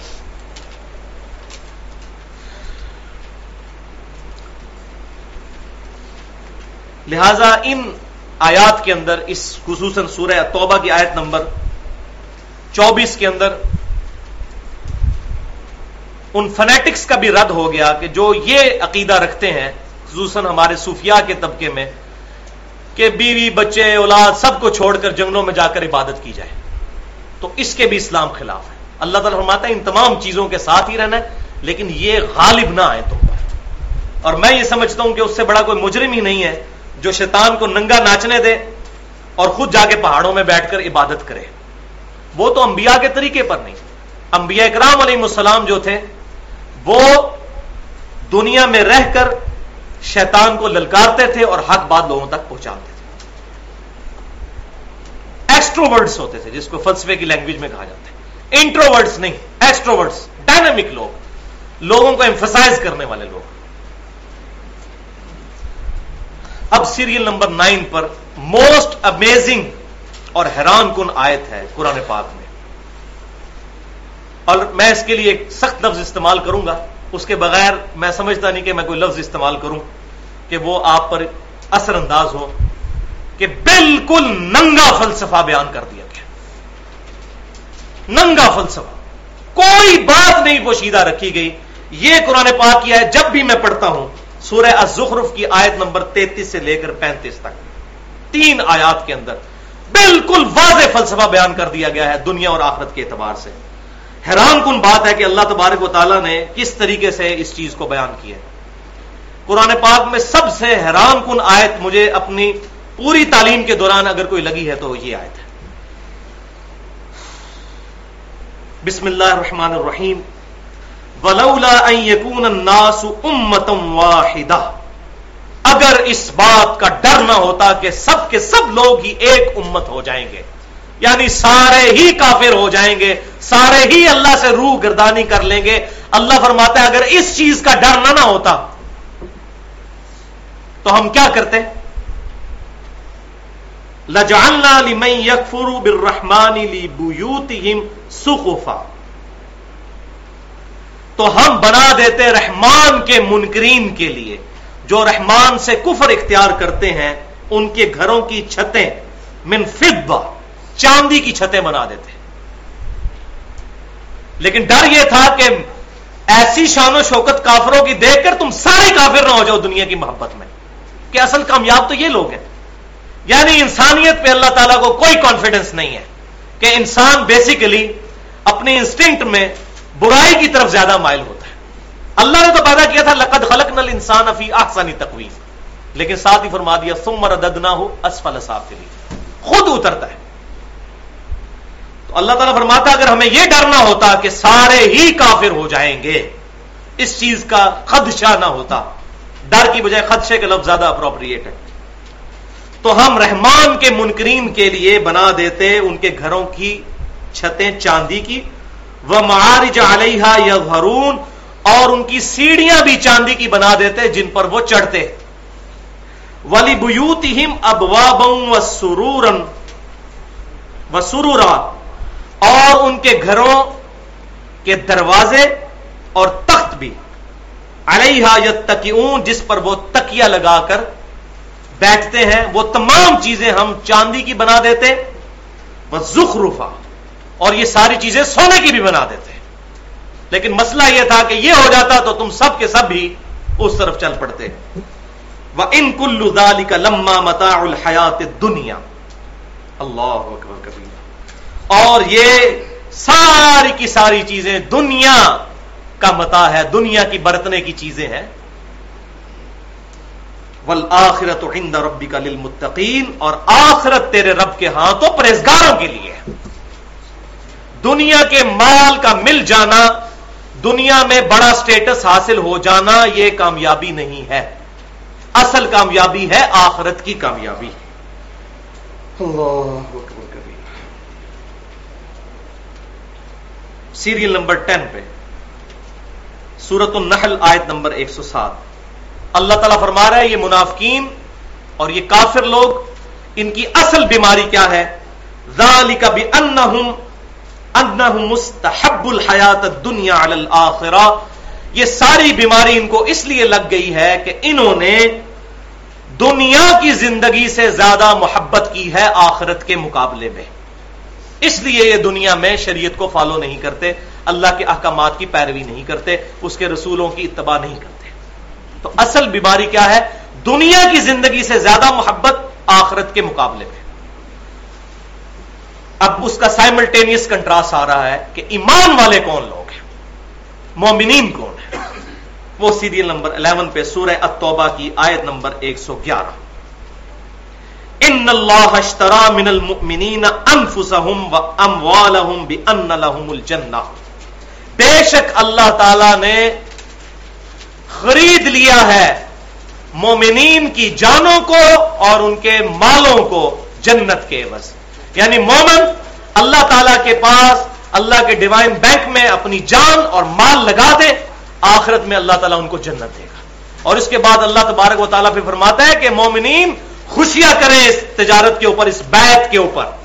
یہ ہے ہماری شرعی بیعت جو اللہ کے ساتھ ہوئی ہوئی ہے. یہ بیعت ہوئی ہوئی ہے. بیعت کہتے ہیں بیچنے کو. یہ تو صوفیاء بیعت کرتے ہیں نا کہ اپنے پیر کے آگے اپنے آپ کو بیچ دینا. وہ تو دنیا میں ایک شخص ہے کہ اللہ کے بہاف پہ اس کی بیعت کی جا سکتی ہے، وہ امام کائنات صلی اللہ علیہ وسلم کی ذات ہے. زندگی موت کی بیعت ان کے ہاتھ پر، یا اس کے بعد امیر المومنین کے ساتھ اللہ اور اس کے رسول کے احکامات کے اندر بیعت کی جائے، وہ بھی مشروط بیعت ہوگی. غیر مشروط بیعت صرف نبی صلی اللہ علیہ وسلم کی، جو دنیا میں اللہ کے ریپریزنٹیٹو ہیں، جن سے غلطی نہیں ہو سکتی. ما ضل صاحبکم وما غوا، تمہارے نبی نہ کبھی بہکے ہیں اور نہ کبھی بہرا چلے ہیں. الحمدللہ. تو اللہ تعالیٰ فرما رہا ہے کہ مومنین خوشیاں منائیں اس بیعت پر کہ اللہ تبارک و تعالیٰ نے ایسا سودا ان کے ساتھ، ایسی بیع کی ہے، ایسا سودا کیا ہے کہ ان کے مال اور ان کی جانوں کے بدلے میں ان کو ہمیشہ کی جنت عطا فرمائے گا انشاءاللہ تعالی۔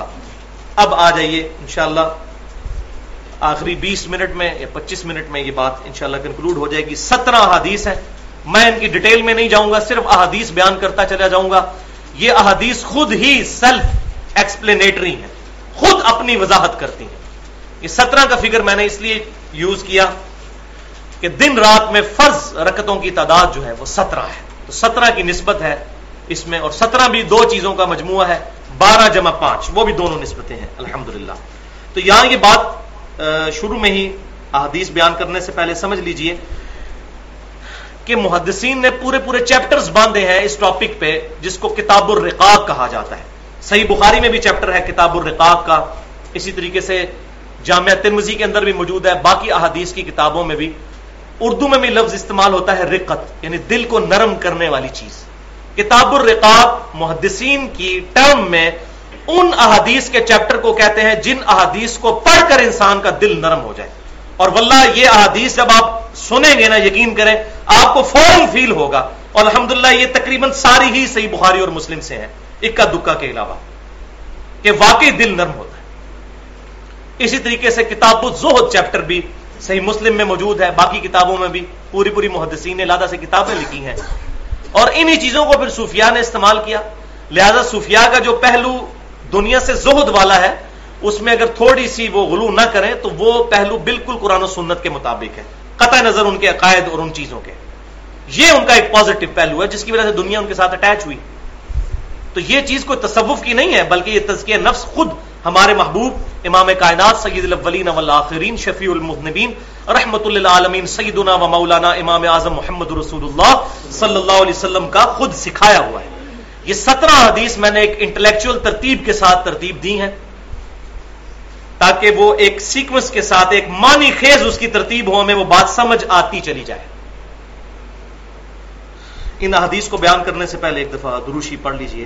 اللہم صلی علی محمد وعلی آل محمد کما صلیت علی ابراہیم وعلی آل ابراہیم انک حمید مجید، اللہم بارک علی محمد وعلی آل محمد کما بارکت علی ابراہیم وعلی آل ابراہیم انک حمید مجید۔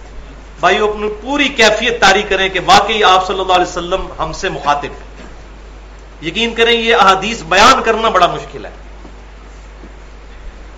پہلی حدیث صحیح بخاری اور صحیح مسلم کی متفق علیہ حدیث ہے۔ امیر المؤمنین سیدنا عمر فاروق رضی اللہ تعالی عنہ نبی صلی اللہ علیہ وسلم کی خدمت میں حاضر ہوئے۔ آپ صلی اللہ علیہ وسلم اپنی چٹائی پر لیٹے ہوئے تھے، ایک چمڑے کا تکیہ تھا جس میں کھجور کے پتوں کی چھال ڈال کر اس تکیے کو تیار کیا گیا تھا، کسی روئی کے ساتھ نہیں، فوم کے ساتھ نہیں۔ سیدنا عمر رضی اللہ تعالیٰ عنہ حاضر خدمت ہوئے، نبی صلی اللہ علیہ وسلم اٹھ کر بیٹھے تو سیدنا عمر کی نگاہ آپ صلی اللہ علیہ وسلم کی کمر پر پڑی تو اس پر چٹائی کے نشان بن چکے تھے۔ اس کا مطلب ہے کہ آپ صلی اللہ علیہ وسلم کے اوپر چادر بھی نہیں تھی، ایک تہمت ہی تھی۔ ایسا فخر۔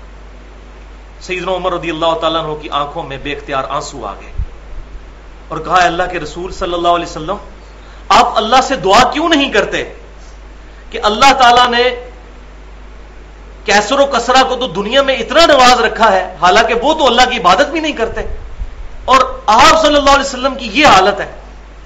تو آپ صلی اللہ علیہ وسلم جلال میں آئے فرمایا اے خطاب کے بیٹے، لگتا ہے دنیا کی حقیقت ابھی تک تجھ پر نہیں کھلی۔ اور بھائیو سیدنا عمر، ہم تو کسی کھاتے میں نہیں ہیں، فرمایا لگتا ہے دنیا کی حقیقت ابھی تک تم پر نہیں کھلی۔ اللہ تبارک و تعالیٰ نے ان کافروں کو جو کچھ دینا تھا اسی دنیا میں دے دیا۔ کیا تم اس بات پر راضی نہیں کہ کیسر و کسرا دنیا کے مزے لوٹے ہونا اور ہم آخرت کی سعادتیں حاصل کریں؟ تم چاہتے ہو وہ سعادتیں ہمیں یہی مل جائیں، آخرت میں ہمارا حصہ کوئی نہ ہو؟ اللہ۔ دوسری حدیث بھی صحیح بخاری اور مسلم کی متفق علیہ حدیث، نبی صلی اللہ علیہ وسلم کی دعا کیا کرتے، اے اللہ محمد اور آل محمد صلی اللہ علیہ وسلم کو بس اتنا ہی رزق دینا کہ ان کی روح اور جسم کا رشتہ برقرار رہے، بقدر کفایت، بس اس سے زیادہ مجھے رزق نہیں چاہیے، دنیا کا مال نہیں چاہیے۔ اور یہ خالی دعا نہیں، پریکٹیکلی بھی ہے۔ وہ اگلی حدیث، تیسری حدیث صحیح بخاری اور مسلم کی متفق علیہ حدیث، اما عائشہ رضی اللہ تعالی عنہا فرماتی ہیں کہ محمد اور آل محمد صلی اللہ علیہ وآلہ وسلم پر بعض اوقات 1 ماہ، بعض اوقات 2 ماہ اور بعض اوقات 3 ماہ ایسے گزر جاتے کہ ہمارے گھروں میں چولہا نہیں جلتا تھا، 2 کالی چیزوں پر گزارا ہوتا تھا، ایک کھجور اور دوسرا پانی۔ غلامی رسول میں موت بھی قبول ہے، فاقے قبول نہیں ہے۔ آرام خوری کر کے پیٹ کو بھرنا ہے اور اپنی اولاد اور بیویوں کی ناجائز خواہشات کو پورا کرنا ہے، کیونکہ غلامی رسول میں موت قبول ہے، باقی کچھ بھی قبول نہیں ہے، کیونکہ موت تو کسی نے مانگنی نہیں ہے، تو لہذا زبانی دعویٰ کر لینے میں آسانی ہے۔ فجر کی نماز جماعت کے ساتھ قبول نہیں، کیونکہ وہ تو روزانہ پڑھنی پڑے گی۔ چوتھی حدیث صحیح بخاری کی، آپ صلی اللہ علیہ وسلم کی تعلیم بھی اپنے صحابہ کو دیکھیں کیا ہے۔ ابن عمر رضی اللہ تعالیٰ عنہ کہتے ہیں نبی صلی اللہ علیہ وسلم نے میرا جسم پکڑ کے جھنجھوڑتے ہوئے ارشاد فرمایا، اے ابن عمر، دنیا میں ایک مسافر اور راہگیر کی طرح رہو اور اپنے آپ کو مردوں میں شمار کرو کہ بس آج موت آئی کہ آئی۔ پانچویں حدیث صحیح بخاری اور مسلم کی متفق علیہ حدیث، آپ صلی اللہ علیہ وسلم نے فرمایا، اللہ کی قسم مجھے اپنے بعد تم سے فقر و فاقہ کا خدشہ نہیں کہ تم پر بھوک آ جائے گی، مجھے اس چیز کا ڈر ہے کہ دنیا کی دولت تم پر کھول دی جائے گی اور پھر تم اس دنیا کی محبت میں اسی طرح مبتلا ہو جاؤ گے جس طرح تم سے پہلے لوگ مبتلا ہو گئے، اور یہ تمہیں بھی تباہ کر دے گی جس طرح پہلے لوگوں کو تباہ کر دیا تھا۔ والعیاذ باللہ تعالی۔ اور آج پریکٹیکلی ہمیں نظر بھی آ رہا ہے۔ اور اسی کانٹیکسٹ میں بخاری اور مسلم کی متفق علیہ حدیث ہے، وہ دوسری جو آپ صلی اللہ علیہ وسلم نے اپنی وفات سے 1 مہینے پہلے غزوہ احد کے شہداء پر دوبارہ سے نماز جنازہ پڑھی، اور وہاں پر جو اپنی وفات سے 1 مہینے پہلے خطبہ دیا اور فرمایا، دیکھنا میرے بعد کافر نہ ہو جانا کہ ایک دوسرے کی گردنیں مارنے لگو، مجھے اپنے بعد تم سے شرک کا خدشہ نہیں، مگر مجھے اس چیز کا ڈر ہے کہ تم دنیا کے مال میں پھنس جاؤ گے اور پھر اسی کی لالچ میں ایک دوسرے کو قتل کرو گے اور تم بھی ہلاک ہو جاؤ گے جس طرح تم سے پہلے لوگ ہلاک ہو گئے۔ والعیاذ باللہ۔ اور یہ ہوا حضور کی وفات کے فوراً بعد یہ معاملات شروع ہو گئے۔ یہ بعض لوگ کہتے ہیں یہ حدیث جو ہے وہ صحابہ کرام علیہم رضوان کے بارے میں نہیں ہے، امت کے بارے میں ہے، اور اس کی آڑ میں وہ کہتے ہیں جی امت شرک کرے گی نہیں، کیونکہ حضور نے فرما دیا صلی اللہ علیہ وسلم مجھے تم سے خدشہ نہیں شرک کا۔ تو یہ بات سمجھ لیجئے، یہاں پر میں نے اس پہ پوری گفتگو کی ہے 25 منٹ کی ahlsunnatpak.com پر، مسئلہ نمبر 8 کے نام سے، کیا کلمہ گو مسلمان بھی شرک کر سکتا ہے؟ بالکل کر سکتا ہے۔ یہ صحابہ کے بارے میں بھی ہے اور پوری امت کے بارے میں بھی ہے۔ صحابہ کو فرمایا مجھے تم سے شرک کا خدشہ نہیں، اور صحابہ کے پیٹرن پہ قیامت تک ایک گروہ شرک سے محفوظ رہے گا جو صحابہ کے پیٹرن پر ہوں گے، لیکن فرمایا دنیا کے مال میں پھنس جاؤ گے، اور صحابہ کرام کے ساتھ ایسے معاملات ہوئے۔ وہ آج ٹاپک نہیں ہے، لیکن ان کی برائیاں کم تھیں، ان کی نیکیاں اور اسلام کے لیے خدمات ان پر غالب تھیں، اس لیے ہم ان کے لیے دعائے رحمت ہی کرتے ہیں، اللہ تعالیٰ ان کی غلطیوں کو معاف کرے۔ ہم رضی اللہ عنہ کہتے ہیں ان کے لیے، ان کے نیک اعمال ان کی غلطیوں پر بھاری تھے، لیکن یہ معاملات ہوئے، وہ خود مانتے ہیں صحابہ کے ہمارے ساتھ ایسے معاملات ہوئے۔ بخاری مسلم میں کئی احادیث ہیں، وہ آج ٹاپک نہیں ہے ورنہ میں بیان کرتا، لیکن شرک میں مبتلا نہیں ہوئے، اور اسی پیٹرن پہ ایک گروہ قیامت تک دنیا پرستی میں تو شکار ہو سکتا ہے، شرک میں نہیں ہو سکتا ایک گروہ، کیونکہ بخاری اور مسلم کی متفق علیہ حدیث ہے میری امت کا ایک گروہ قیامت تک حق پر قائم رہے گا، اور جامعہ ترمذی اور سنن ابی داؤد کے اندر موجود ہے میری امت کے 72 فرقے جو ہے دوزخ میں جائیں گے، ایک گروہ جو ہے وہ جنت میں جائے گا۔ آپ خود فرما رہے ہیں صلی اللہ علیہ وسلم کے 72 دوزخ میں ہے اور ایک حق پر ہے، لہذا شرک سے بچنے کی بشارت بھی ایک گروہ کو ہی ہے۔ چھٹی حدیث جامعہ ترمذی کی صحیح حدیث، آپ صلی اللہ علیہ وسلم نے فرمایا ہر امت کا کوئی نہ کوئی فتنہ ہے اور میری امت کا فتنہ مال ہے، اور سارا تانا بانا اسی کے گرد گھوم رہا ہے۔ اس مال کی محبت نے ہی لوگوں کو یہاں تک پہنچایا کہ انسانوں میں غلط نظریات کو پروپیگیٹ کرتے ہیں. مال کی محبت ہے. اور میں پھر وہی بات کروں گا، شاید آپ کو بری لگے کہ یہ علماء مال کی محبت کی وجہ سے تو حق بات نہیں بتا رہے. ایک بریلوی مکتبہ فکر یا دیوبندی مکتبہ فکر کہ مسجد کا امام یا خطیب اگر جمعے کے دن خطبے میں بتا دے کہ صحیح بخاری اور صحیح مسلم میں نماز کا طریقہ کیا لکھا ہوا ہے، تو مسجد کمیٹی 2 منٹ میں اس کو فارغ کر دے گی. اس کے بال بچوں کا خرچہ کون اٹھائے گا؟ وہ تو یہی سوچے گا کیسے حق بات کرے گا. اسی طریقے سے ایک اہل حدیث مکتبہ فکر سے تعلق رکھنے والا عالم اگر ایک جمعہ اس بات پر پڑھا دے کہ ننگے سر نماز ہو تو جاتی ہے لیکن یہ خلاف سنت ہے، کیوں اپنے ثواب میں کمی کرتے ہو؟ اہل حدیث اور اہل سنت تو وہ ہوتا ہے جو ہر سنت پر عمل کرے. ہمیں تو پگڑی بھی باندھنی چاہیے، ہمیں سر پر چادر رکھنی چاہیے، کم از کم ٹوپی رکھنی چاہیے. تو لوگ کہیں گے یہ تو بریلیوں والی باتیں شروع کر دی. اسی طریقے سے ایک اہل تشیع کا ذاکر اگر ممبر پر کھڑا ہو کر یہ بات کر دے کہ جب خود مولا علی، مولا سے مراد محبوب، جو صحیح حدیث ہے جامعہ ترمذی میں، جس کا مولا میں اس کا مولا علی.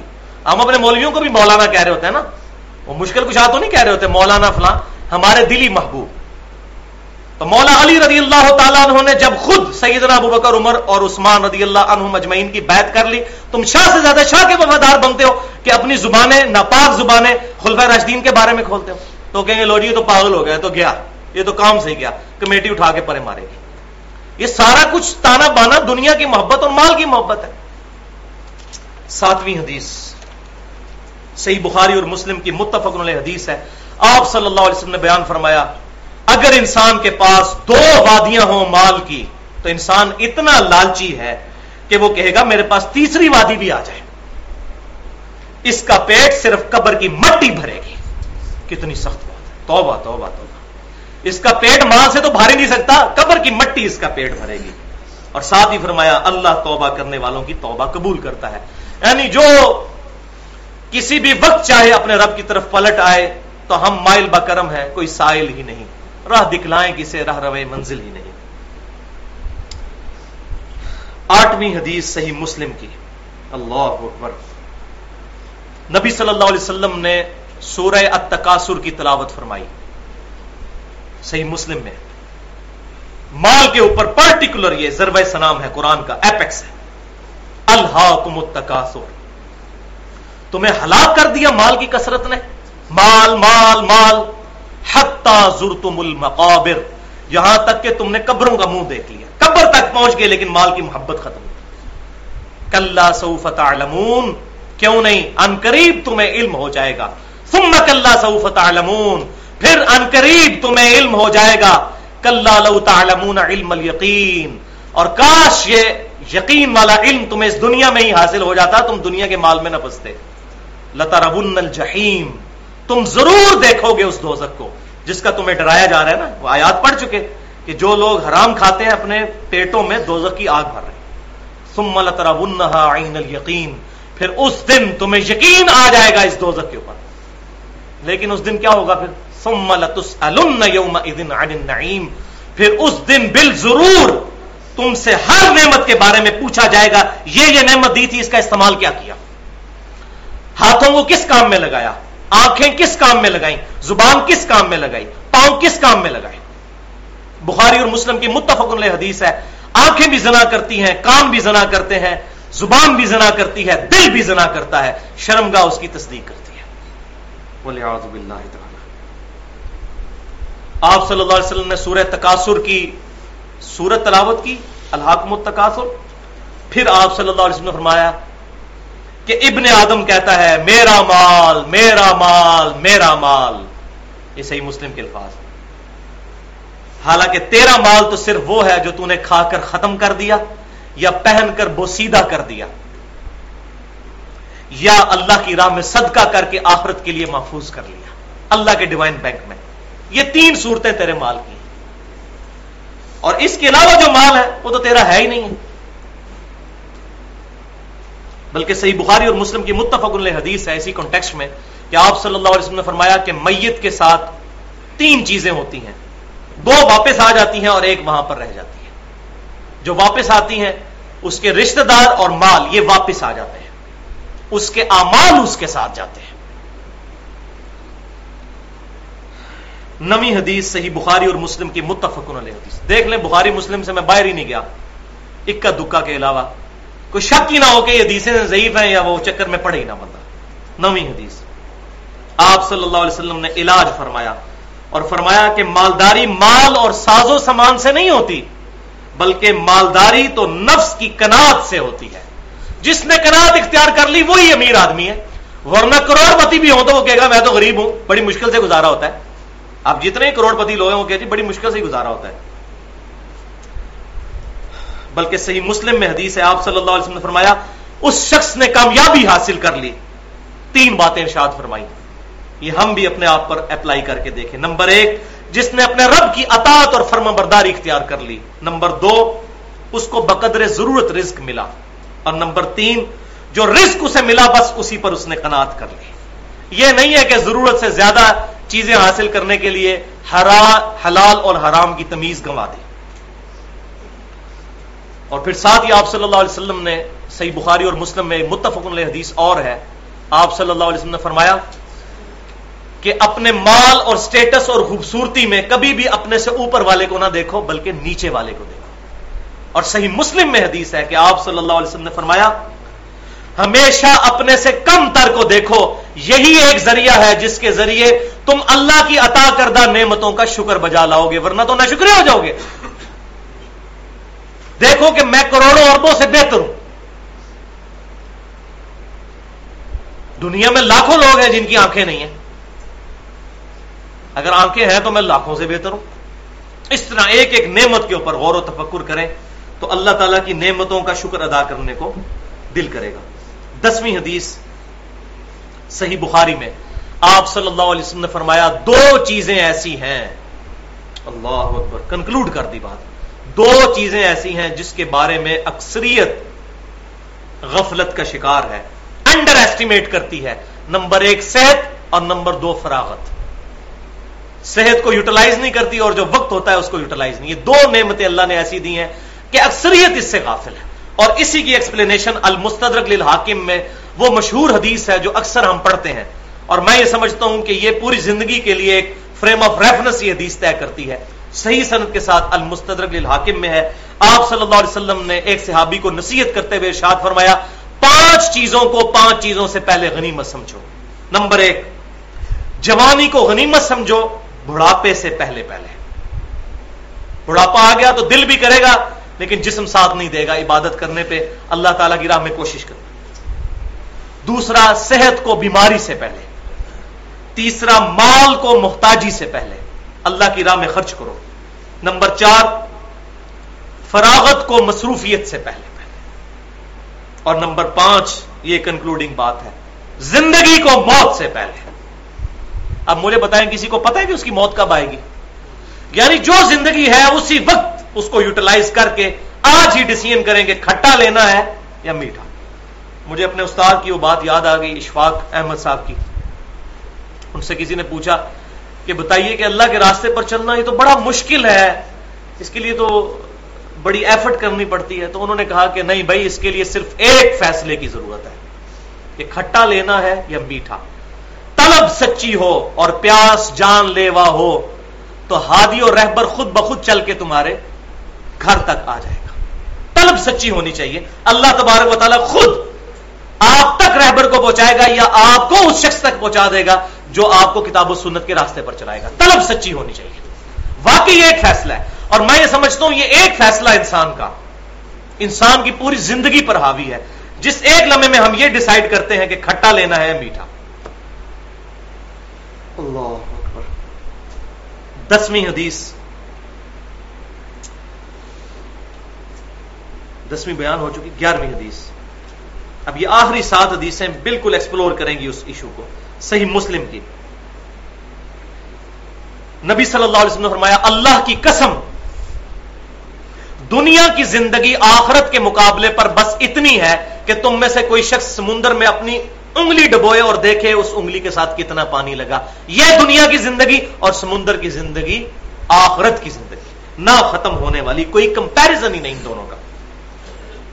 12ویں حدیث صحیح مسلم کی، آپ صلی اللہ علیہ وسلم اپنے صحابہ کرام علیہم رضوان کے ساتھ ایک گندگی کے ڈھیر کے پاس سے گزر رہے تھے. وہاں پر ایک چھوٹا بکری کا بچہ مردار حالت میں پڑا ہوا تھا. تو آپ صلی اللہ علیہ وسلم کوئی موقع نہیں جانا دیتے تھے اپنے صحابہ کو سمجھانے کا. فرمایا تم میں سے کوئی شخص ایک چاندی کے درہم کے عوض اس کو خریدنا پسند کرے گا؟ تمام صحابہ نے کہا یا رسول اللہ آپ ایک درہم کی بات کر رہے ہیں؟ آج سمجھ لیں کہ آج کے حساب سے 1 روپیہ سب سے کم تر چیز. ہم تو اس سے بھی کم تر پر اس کو لینے کے لیے پسند نہیں کریں گے. تو آپ صلی اللہ علیہ وسلم فرمایا اللہ کی قسم اللہ کے نزدیک پوری دنیا کی اہمیت اس مردار بکری جتنی بھی نہیں. اصل چیز والآخرۃ خیر وابقی ان ھذا لفی الصحف الاولی صحف ابراہیم و موسیٰ. اور بھائیو ایک ہی کانٹے کی بات یونیورسل ٹروتھ تھا پچھلی کتابوں میں بھی اور اس کتاب میں بھی، ابراہیم علیہ السلام کے صاحب میں بھی اور موسیٰ علیہ السلام کے صاحب میں بھی، کہ دنیا کی زندگی جو ہے یہ عارضی ہے، آخرت کی باقی رہنے والی ہے، نہ ختم ہونے والی اور بہتر ہے. 13ویں حدیث صحیح مسلم کی، نبی صلی اللہ علیہ وسلم نے فرمایا دنیا کی زندگی مومن کے لیے قید خانہ ہے اور کافر کے لیے جنت ہے. مومن کے لیے پھر قیدیں ہیں، یہاں پر شریعت کی قید کے اندر اندر زندگی گزارنی ہے. کافر کے لیے جنت ہے، کرے یاشیاں جو مرضی کرتا پھرے. تو اگر واقعی کوئی مومن ہے اس کے لیے دنیا کی زندگی پھر ایسٹ نہیں ہوگی، لائبلٹی ہوگی. آخرت کی زندگی اس کے لیے ایسٹ ہوگی اگر ہم فائنانس کی ٹرم میں بات کریں. 14ویں حدیث صحیح بخاری اور مسلم کی متفق علیہ حدیث ہے. اللہ اکبر.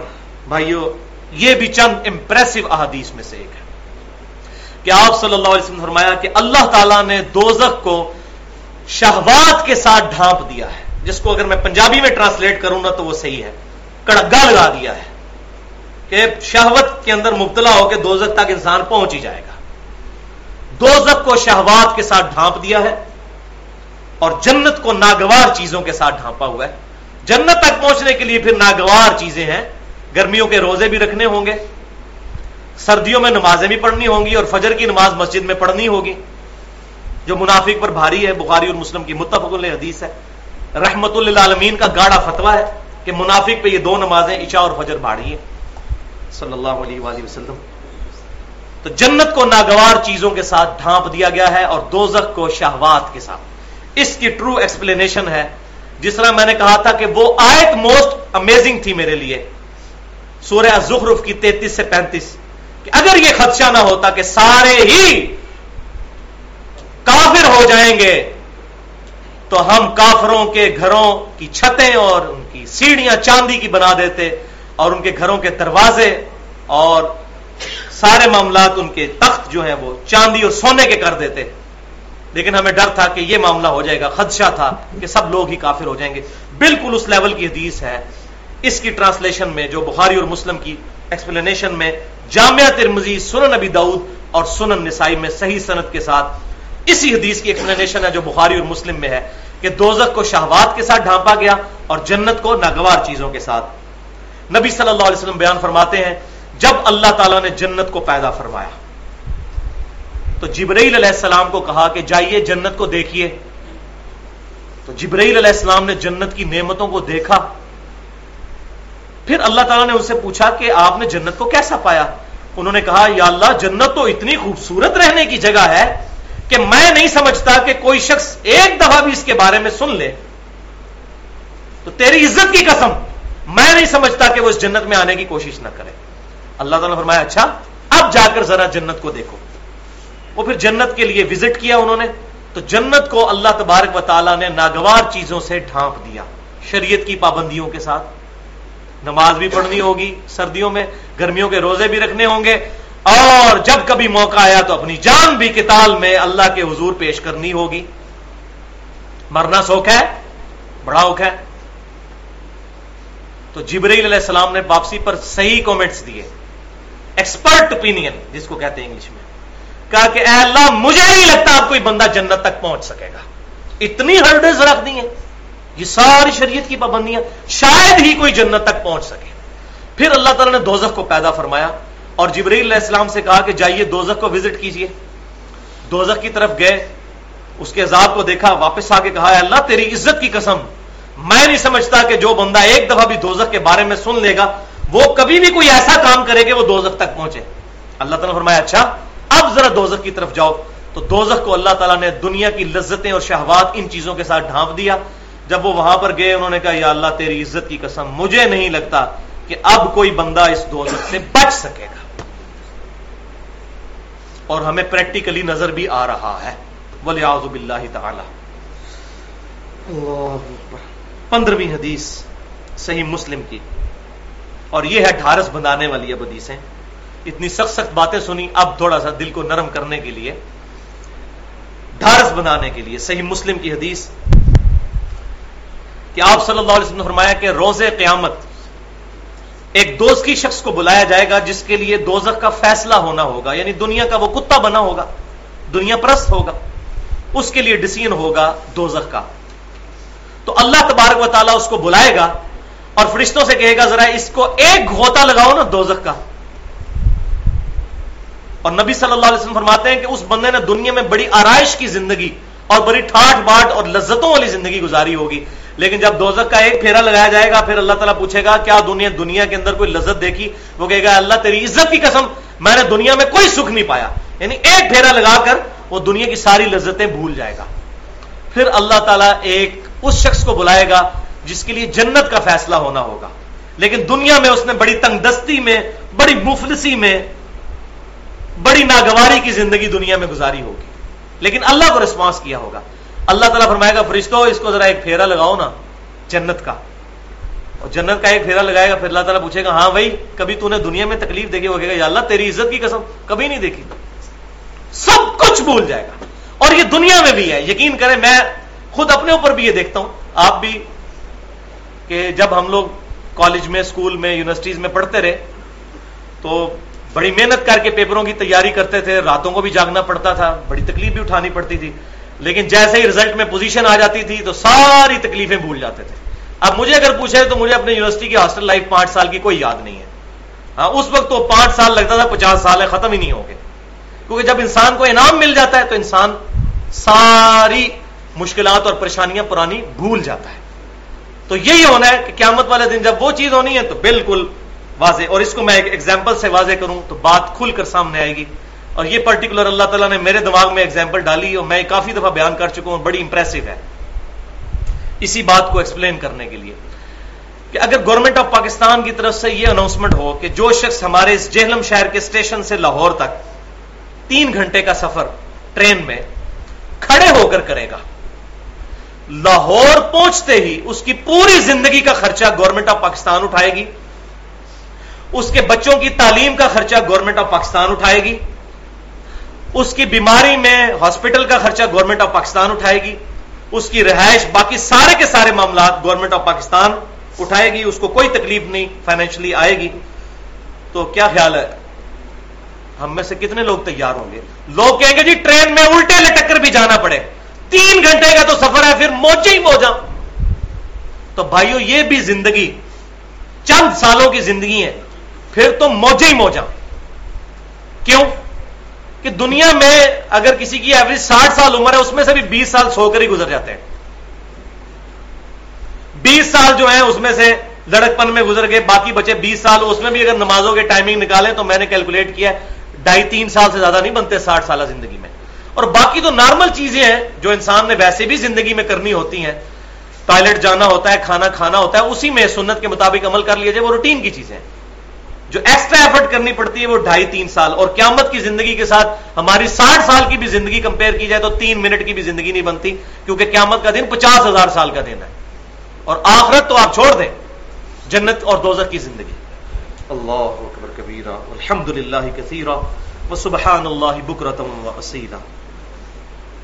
16ویں حدیث صحیح بخاری اور مسلم کی متفق علیہ حدیث ہے, اور یہ حدیث قدسی ہے. اللہ تعالیٰ فرماتا ہے کہ میں نے اپنے نیک بندوں کے لیے, ساتھ نیک کہا ہے خالی بندے نہیں, اپنے نیک بندوں کے لیے وہ نعمتیں تیار کر رکھی ہیں جو نہ کسی آنکھ نے دیکھی, نہ کسی کان نے سنی, اور نہ کسی کے دل پر ان کا کھٹکا گزرا.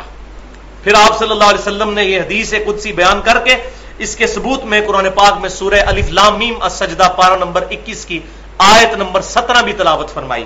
بسم اللہ الرحمن الرحیم. فلا تعلم نفس ما اخفی لهم من قرۃ اعین جزاء بما كانوا يعملون تو کوئی جان نہیں جانتی کہ اس کی آنکھوں کی ٹھنڈک اللہ نے کیا چھپا کر رکھی ہے قیامت والے دن اس کے اعمال کے بدلے میں. جزاء بما کانوا یعملون. اعمال کے بغیر کچھ نہیں بننا. خالی دودھ پینے والا مجنون نہیں, اعمال بھی کرنے ہوں گے. اللہ اکبر. اور آخری حدیث صحیح مسلم کی 17ویں حدیث, اسی جنت کی نعمتوں کا ایک صرف سمجھیں کہ ایریل ویو. ویسے میرا مشورہ یہ ہے کہ صحیح مسلم میں ایک پورا چیپٹر ہے 3 اور آخری جلد کے اندر جنت اور اس کی نعمتوں کا بیان. اور میں یہ سمجھتا ہوں کہ امام مسلم بن حجاج قشیری رحمۃ اللہ علیہ المتوفا 261 ہجری نے جو جنت کے حوالے سے احادیث جمع کی ہیں, کسی اور محدث نے اس لیول کی احادیث نہیں جمع کی. صحیح مسلم میں آخر میں جا کر آتا ہے جنت اور اس کی نعمتوں کا بیان. یہ جس کے پاس صحیح مسلم نہیں وہ لے اور اس کو آج ہی جا کر پڑھے تو یقین کریں انسان کا دل کرتا ہے ابھی جنت میں پہنچ جائے. صحیح مسلم اس لیے کہہ رہا ہوں کہ صحیح اور ضعیف والا چکر بھی نہیں رہے گا. ان میں سے ایک حدیث میں نے یہاں پر آخر میں رکھی ہوئی تھی. صحیح مسلم میں حدیث ہے, نبی صلی اللہ علیہ وسلم نے فرمایا جب جنتی جنت میں داخل ہوں گے تو اللہ تعالی کی طرف سے ایک ندا کی جائے گی جس میں 4 خوشخبریاں ہوں گی. یہ انیشل مہمان نوازی ہے. انیشل مبارکباد کے طور پر کیا جنتیوں تم ہمیشہ صحت مند رہو گے, کبھی بیمار نہیں پڑو گے. نمبر 2 تم ہمیشہ زندہ رہو گے, کبھی موت نہیں آئے گی. نمبر 3 تم ہمیشہ جوان رہو گے, کبھی بوڑھے نہیں ہوگے. اور نمبر 4 تم ہمیشہ خوشحال رہو گے اور کبھی بدحال نہیں ہوگے. اور پھر باقی بخاری اور مسلم میں پھر درجنوں حدیثیں ہیں کہ سب سے بڑی رضا یہ کہ اللہ کی رضا نصیب ہوگی, اللہ کا دیدار نصیب ہوگا, اللہ کے انبیاء کرام علیہ السلام کا دیدار نصیب ہوگا. اور ان تمام چیزوں میں سب سے بڑھ کر چیز وہ اللہ کا دیدار ہے جنت میں, اور وہ جنت میں ہی ملنا ہے, جنت سے باہر نہیں ملنا. اس تک رسائی حاصل کرنے کے لیے جنتیوں والے کام بھی کرنے ہوں گے. آج کے لیکچر کے اینڈ پہ میں وہ دعا کروں گا جو بخاری اور مسلم کی متفق علیہ حدیث ہے. سیدنا انس بن مالک رضی اللہ تعالیٰ عنہ جنہوں نے 10 سال تک آپ صلی اللہ علیہ وسلم کو وضو کروایا اور آپ صلی اللہ علیہ وسلم کی وفات کے بعد 82 سال تک زندہ رہے, 93 ہجری میں مدینہ شریف میں فوت ہوئے. اور کثرت کے ساتھ احادیث روایت کرنے والے صحابہ میں سیدنا ابو ہریرہ اور عبداللہ بن عمر کے بعد تیسرے نمبر پر سیدنا انس بن مالک رضی اللہ تعالی عنہم اجمعین کا نام آتا ہے, حضور کے گھر کے فرد کی حیثیت سے, یعنی آپ صلی اللہ علیہ وسلم کی لائف کو سب سے زیادہ آبزرو کرنے والے. 10 سال کے بچے تھے, حضور کی خدمت میں حاضر ہوئے. جب حضور کی دنیا سے وفات ہوئی تو ان کی عمر بمشکل 20 سال تھی, یعنی داڑھی مچھ بھی نہیں نکلی ہوئی تھی. وہ کہتے ہیں بخاری اور مسلم کی متفق علیہ حدیث ہے کہ آپ صلی اللہ علیہ وسلم کی اکثر دعا یہ ہوا کرتی تھی, آپ کوئی اور دعا کریں یا نہ کریں, ایک دعا آپ ہمیشہ کیا کرتے تھے, اللہم ربنا آتنا فی الدنیا حسنہ وفی الآخرۃ حسنۃ وقنا عذاب النار. اے اللہ ہمیں اس دنیا کی زندگی میں بھی بھلائیاں عطا فرما اور آخرت کی زندگی میں بھی بھلائیاں, اور آخرت کی سب سے بڑی بھلائی وقنا عذاب النار, ہمیں آگ کے عذاب سے بچا لے. آمین. اللہ تعالیٰ سے دعا ہے جو حق بات میں نے کہی اللہ تعالیٰ ہمارے دلوں میں راسخ فرمائے. اگر جذبات میں میرے منہ سے کوئی غلط بات نکل گئی تو اللہ تعالیٰ ہمارے دلوں سے معاف کر دے. ہمیں کتاب و سنت کی تعلیمات پر عمل کر کے دوسروں تک پہنچانے کی توفیق عطا فرمائے. سبحانک اللہم و بحمدک اشہد ان لا الہ الا انت استغفرک و اتوب الیک وما علینا الا البلاغ المبین. جزاکم اللہ خیر.